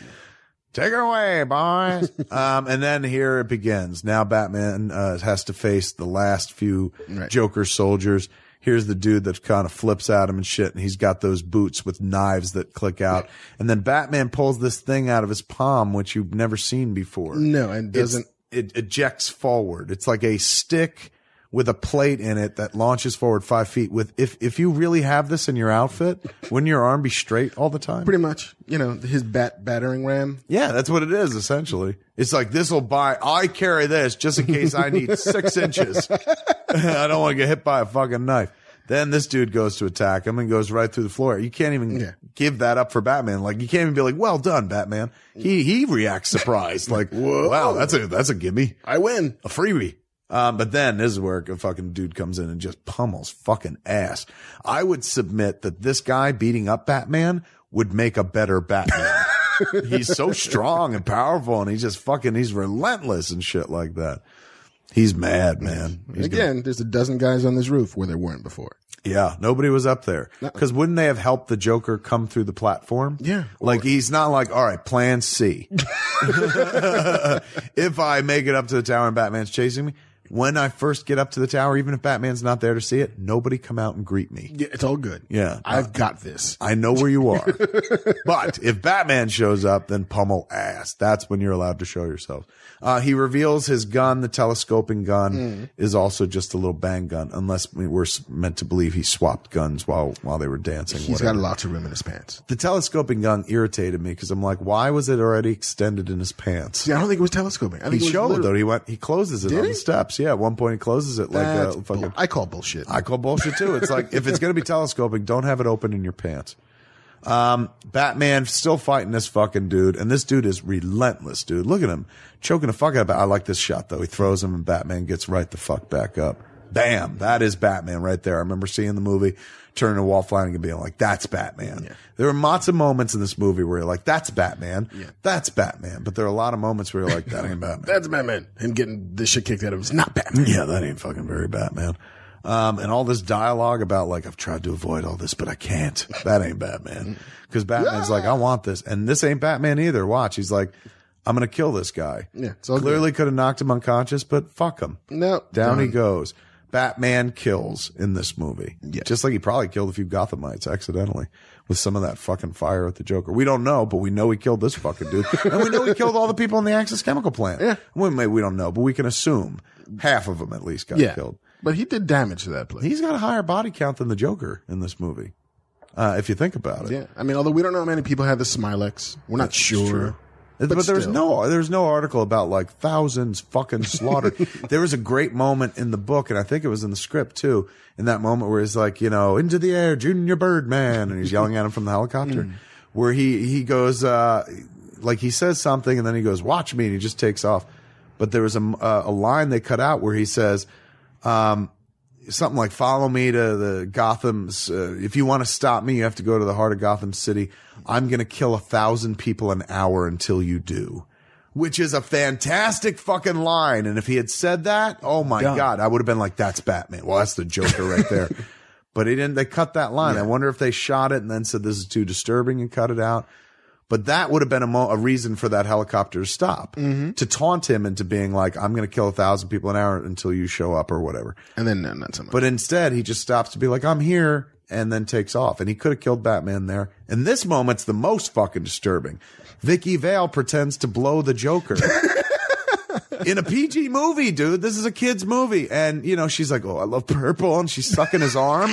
And then she slides down the front of him. With there ain't nothing else but she's going to suck his dick, but she's faking him out so Batman can punch him in the face. But talk about a fucking weird fucking assist in a superhero movie. Like, thanks, little chum. What if he's just a few seconds too late, man? She's like, all right, I'm about to do it. I'm putting it in my mouth. Hurry up. I want it. And she's just standing in the shadows like, I want to see if she really does it. It's such a weird fucking beat of like, I'm going to blow you. And then you have the moment where Batman reveals to the Joker who the fuck he is without saying, I am Bruce Wayne, but he says, you killed my parents, without fully fucking explaining to this guy, who he is. And then he calls him on it. And he's like, you say I killed you, guy, you're copying me, you piece of shit. How childish can you get? I love this though. Wouldn't hit a guy with glasses, would you? Huh? Bam. That's fucking Batman. A lot of people going over railings and precipices in this movie. Happens everywhere. And then our hero does it, where the Joker's strong enough to pull Batman and Vicky Vale over the top, man. Put them both in jeopardy. He's got hidden reservoirs of muscle. Yeah, I'll go. I would have forgiven a lot more if they would have let him say, I'm going to kill 1,000 people an hour until you do. Yeah, because he's a real bad guy. Yeah. And right now, I mean, he's definitely pretty much a psychotic bad guy in this, but that would have been just so fucking cool. And look, he tries to kill Vicky Vale, man. Batman, of course, scoops her up and fucking saves the day. But this was the movie where Jack Nicholson lived for he's still alive. Yeah. You could have made a bunch of fucking Batman Joker movies, and they killed this Joker. And then the other Joker, they let him live. And then sadly, the real guy died. So it is a kind of ironic reversal here. Never understood why they would let him kill the Joker. That was a very un-Batman moment. Well, it's all un-Batman. It's true. The more you look at it. I mean, they even took away his parents' killer. It's no longer Joe Chill. It's Jack Nicholson. This Batman is so off-model. Yeah. And it's just like, it's kind of this, and especially in light of Man of Steel. I remember lots of conversations that this Superman is not my Superman. Yeah. Nobody said that about this Batman. And yet, you could. Yeah, like if there was an internet, there might have been a lot. Yeah, like this Batman is absolutely not the Batman we remember. The only problem, they wouldn't have said that about Man of Steel if there hadn't been Avengers or all the Marvel films before it. That's the thing. We were starving. Yeah. And this movie came and we're like, holy shit, it's kind of close to the comics. It plays. It's dark in its sensibility, which like the comics are. So, we were happy to get it. But imagine if we'd seen this after like some really good fucking Marvel movies. You'd be like, oh, that's not Batman. He's not acting in a Batman way. You're not doing anything that I recognize as heroic. And right here is the least heroic thing. He fucking like essentially kills the Joker. I mean, I wonder, you could argue that he wasn't trying to kill the Joker. He's trying to stop him. Like the Joker should have let go of the helicopter ladder before the gargoyle breaks off, because now he's got, 500 pounds of stone weighing him down. And, if I'm the Joker, I'm waving to the helicopter to pull me over to the rooftop where I can fall with the statue. But maybe these guys don't like him either. Yeah, they're like, what? He's the terrible boss. Remember he shot Bob? Does anybody want to work for this asshole anymore? They're like, no. We like Bob. Bob was the guy who always got us donuts. Bob was a hell of a bowler. And he picked up bagels every Friday. Joker's an asshole. Let him go. And there he dies, man. Plummets to the ground, and nobody survives that, not even in a comic book movie. And then we get one last exciting beat where, oh, they're going to die too. And then Batman's like, oh yeah, I've got that thing that I could use to, good thing I didn't use it to fucking climb the stairs all that way back. He could have made it to the top of the stairs before the Joker if he used this device. Got up there, kicked the Joker down the stairs because apparently they don't care. Everybody wins. He didn't even have to face the three dudes up top. They would have been waiting the whole time going, do you think it was CVS or Rite Aid that he said we're supposed to meet at? Are we in plan B or C now? Fuck, I should have listened closer. I was high. I wasn't listening. I mean, he's a funny guy. I like to get high and hang out with the Joker. And at this point, of course, we come back to the bottom and see that the Joker is very fucking dead and he's got a little laughing voice box. But this was so final. Yeah. And I guess it was like in the mold of 80s movies where you kill your fucking villain. Yeah, like, I'll be honest with you. They didn't do that in Star Trek Into Darkness. Khan lived at, spoilers. Khan lived at the end. And I found myself being like, well, this is fucked up. Really? Yeah. Like, kind of like he should die. Like, he's a big bad guy. He killed a lot of people. So maybe that's because I've programmed from 80s movies and shit. And so there they are. They're fucking killing him. Yeah, like Gary Busey has to die at the end of Lethal Weapon. Yeah. It's just what has to happen. Yeah, but like the Joker, Batman, you know, without the Joker, what the fuck's Batman gonna do all the time? And here you got one of these ceremonies where everyone's just like, fucking A, we're thankful to this masked man who killed many with his flying bat jet. With his arsenal of terror. The most terrifying villain to hit Gotham since the Joker, the Batman. And of course, here's this moment here where she's like, oh, Allie, I'd never fuck you. And he's like, the whole movie, I was kind of hoping that you would, but I guess a little taste, not so much. He's like, well, I'll go back to writing about Batman. I'll cover the beat. That's as good as having a woman. I'm alone. It's really the story of how fucking Alexander Knox gets no respect whatsoever. Yes. He's truly the hero. As I point out, he saved more people in Gotham that day than Batman. But he gets treated like a goddamn joke, man. Although they do let him ask about the one how question. to get in touch with him. Yeah, he gave us a signal, and then bam! Oh, this was cool. I remember seeing this in the movie and being like, "Yeah, bitch, the birth of the bat signal, and look at it, it's amazing." And then, here's this weird fucking moment of her running into fucking Alfred and shit. And she sees the bat light, which isn't like he's not being called to work. They're just showing people it works. Yeah, just false alarm. So we're checking the batteries. And now, yeah, it's just like, look, everybody, we're having a public ceremony for the world's worst kept secret, the vigilante light that will keep on top of police headquarters from now until the end of time. So, Alfred just picks her up in an alley. He's not worried about fucking, being mugged in Crime Alley as there's the couple with their child in the beginning of the movie. All is safe in Gotham because Batman's on the job. Theoretically. Somewhere. There's, Mr. Wayne said he'll be a little late. And she's like, yeah, he's going to be late because he's Batman. But I'll tell you what else he's going to be. Alone. Right, Alfred? He's like, I'm sure I wouldn't know what that was, ma'am. And then we pan up all the buildings, the skyline of Gotham, to see Batman standing impossibly high in a position where he could do no good whatsoever. Yeah, just kind of like, This is why he can't fucking stop the mugging in the beginning. He's too high up. Since it's year one for him, he learns, he's like, by fucking middle of my first year of this job, I realized the second floor roof is probably, probably the best to stop crime. It's not as cool because a lot of people could see you, but you're much more effective at battling crime. A cool image, of course. The movie ends with, that huge Tracy Walter. That was his name. Bob the Goon. Ends with that big fucking score, that Tim Burton score. Let's shout out Anton first, who fucking, did the production design and designed the Batmobile. He did. He killed himself years after this movie. Like relatively recently, right? The 2000s maybe? No, I think even before that. Really? I think it was early in my career. One day I read he fucking killed, within 10 years of Batman coming out. Didn't he design John Peters' office? I remember. Yes, as well. I mean, basically Jack Palance's office is now John Peters' office. Right. I'm a number one guy. But he did a great job. Part of the magic of fucking Batman is the Batwing, the Batmobile, the look of Gotham City, the Monarch Theater, which we see over and over again. And he was responsible for that look, man. So him, Elfman, definitely Tim Burton, but, Jack Nicholson. And I even give it up for Michael Keaton because, you know, he had a take on Batman. It wasn't just, he wasn't doing Adam West. He was doing distracted, like, you know, like this Bruce Wayne nonsense was a waste of his time. He couldn't wait to get down the Batcave and be Batman. So I give him credit as well. But in descending order, let me see. What do you think is the most important aspect of this movie, overwhelmingly, which made a success? Jack Nicholson. Yeah. Have to be. Because, like, Jack Nicholson got the mainstream cred. It got the press. It got all of the attention. Was, holy shit, Jack Nicholson is the Joker. Right. You pull that out of it, and, I mean, even if you got somebody amazing who's not Jack Nicholson, I don't think it gets. Robert Davi as the Joker. You loved him in Die Hard. You'll love him in this as well.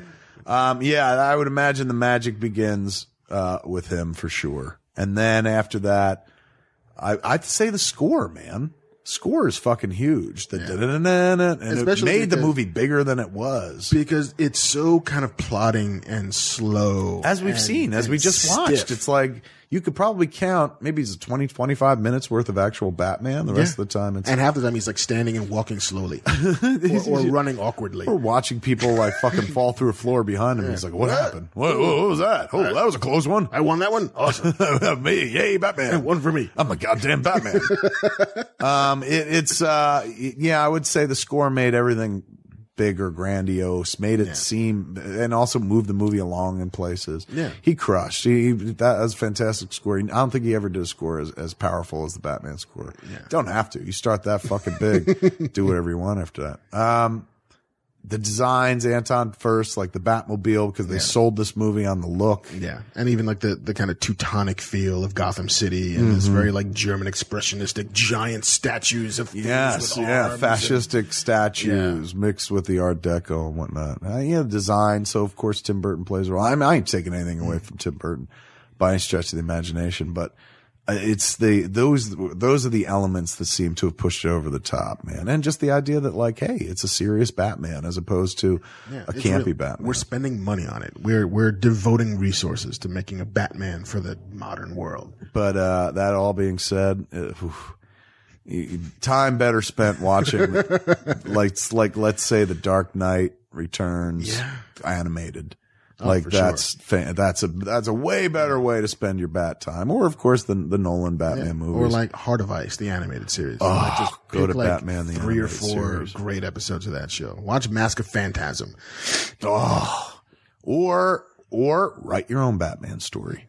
You know, nobody's ever going to tell you the Batman story you want to hear as much as you can tell yourself if you wrote a Batman story. I mean, it may not get published, may not get turned into anything, but doesn't mean you can't do it for yourself, man. Let your imagination run wild, because I guarantee you, I'm trying to be fun. How do I do this diplomatically? It's just weird to grow up, I guess, and look back at something, this movie that I spent years of my life obsessing over and stealing from to put in my own art and shit like that. And to arrive at a conclusion at 43 where I'm like, it's a tough sit. Yeah.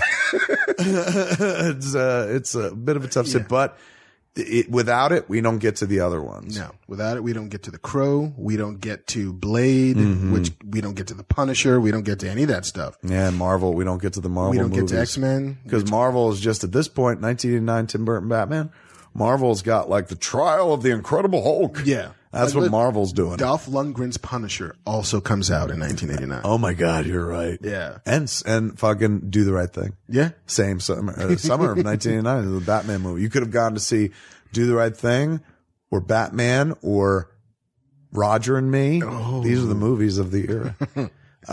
It's still, though, it's a part of our bad heritage. It's not terrible. It's not like you're watching the Roger Corman Fantastic Four or something like that.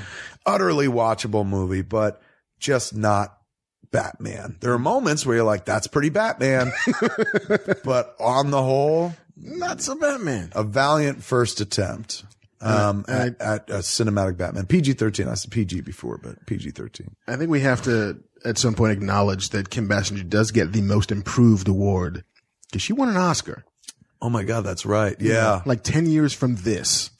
Are you right? So 1989, then she wins it for LA Confidential. You're right. 10 years later, she's good enough to win an Oscar. Well, maybe it's all the aggregated practice, Or it's just, they don't give her a lot to say in fucking Batman that makes a lot of sense. She's got a shit ton of screen time. Yeah. But like when you look and nothing to do or say. And you can't figure out what she does. You're like, is she a fucking journalist or a photographer? She's a photojournalist. Right. I mean, LA Confidential, Curtis Hanson, and the material, and like the entire package is way better than this package. Also, she has less screen time in that movie. She does. She's in the movie like 20 minutes. Yeah, compared to like when you look back at it, this fucking movie is really on Kim Basinger's shoulders. Yeah. She spent 20 minutes waiting for Bruce Wayne to show up for dinner. And we're kind of taking the journey through her eyes. Yeah. I mean, we meet Knox as a guy who's like, I'm investigating Batman, but we meet him for about 30 seconds before he's introduced to her. And it's kind of we're following her on the journey more than anything else. We're certainly not following Jack Napier. We're not meant to identify with the Joker. We're not meant to identify with Batman. They're not our guides into this weird world. Yeah. She is the Marilyn of this monsters bunch. Yeah. And her relationship with the Joker is the spine of the movie. Isn't that strange? It's so bizarre. Which if somebody said to you cold, you hadn't watched it, and they came up to you like, describe Tim Burton's Batman to me, you would never in a million years go like, well, it's a story about how the Joker wants Vicky Vale. But when you watch it, you're like, oh my God, it kind of is at a certain point for a section of the movie. It's like a couple different movies going on at once. Yeah. And none of them are sitting next to each other at the same time in a way that makes sense. Yeah. None of them as good as The Dark Knight. No.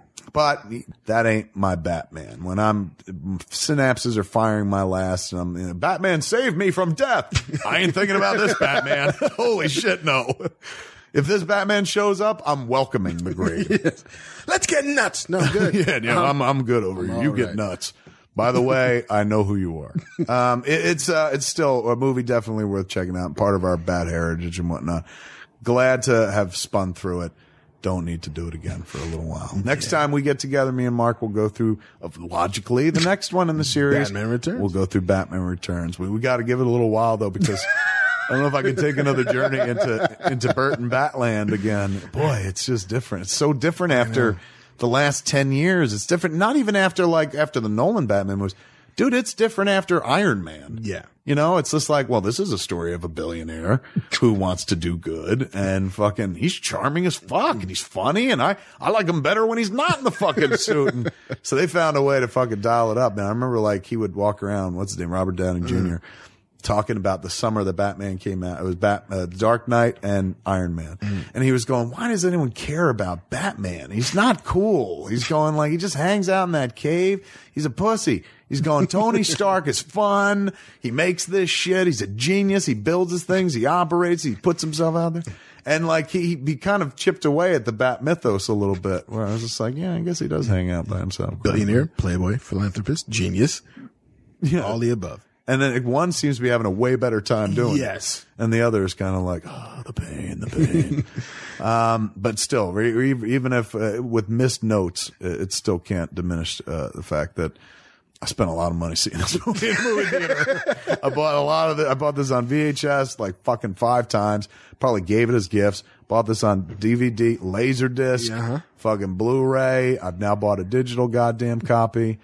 1989 Tim Burton Batman. Go check it out. Don't listen to what we have to say. Make up your own mind. Can't go home again. Yeah. You fucking summed it up best. Holy shit. Thank you for being here in the Fat Cave, sir. Next week, come on back and we'll chat up. We'll do some more Bat Chat, if you will. Same fat time, same fat channel, smodcast.com.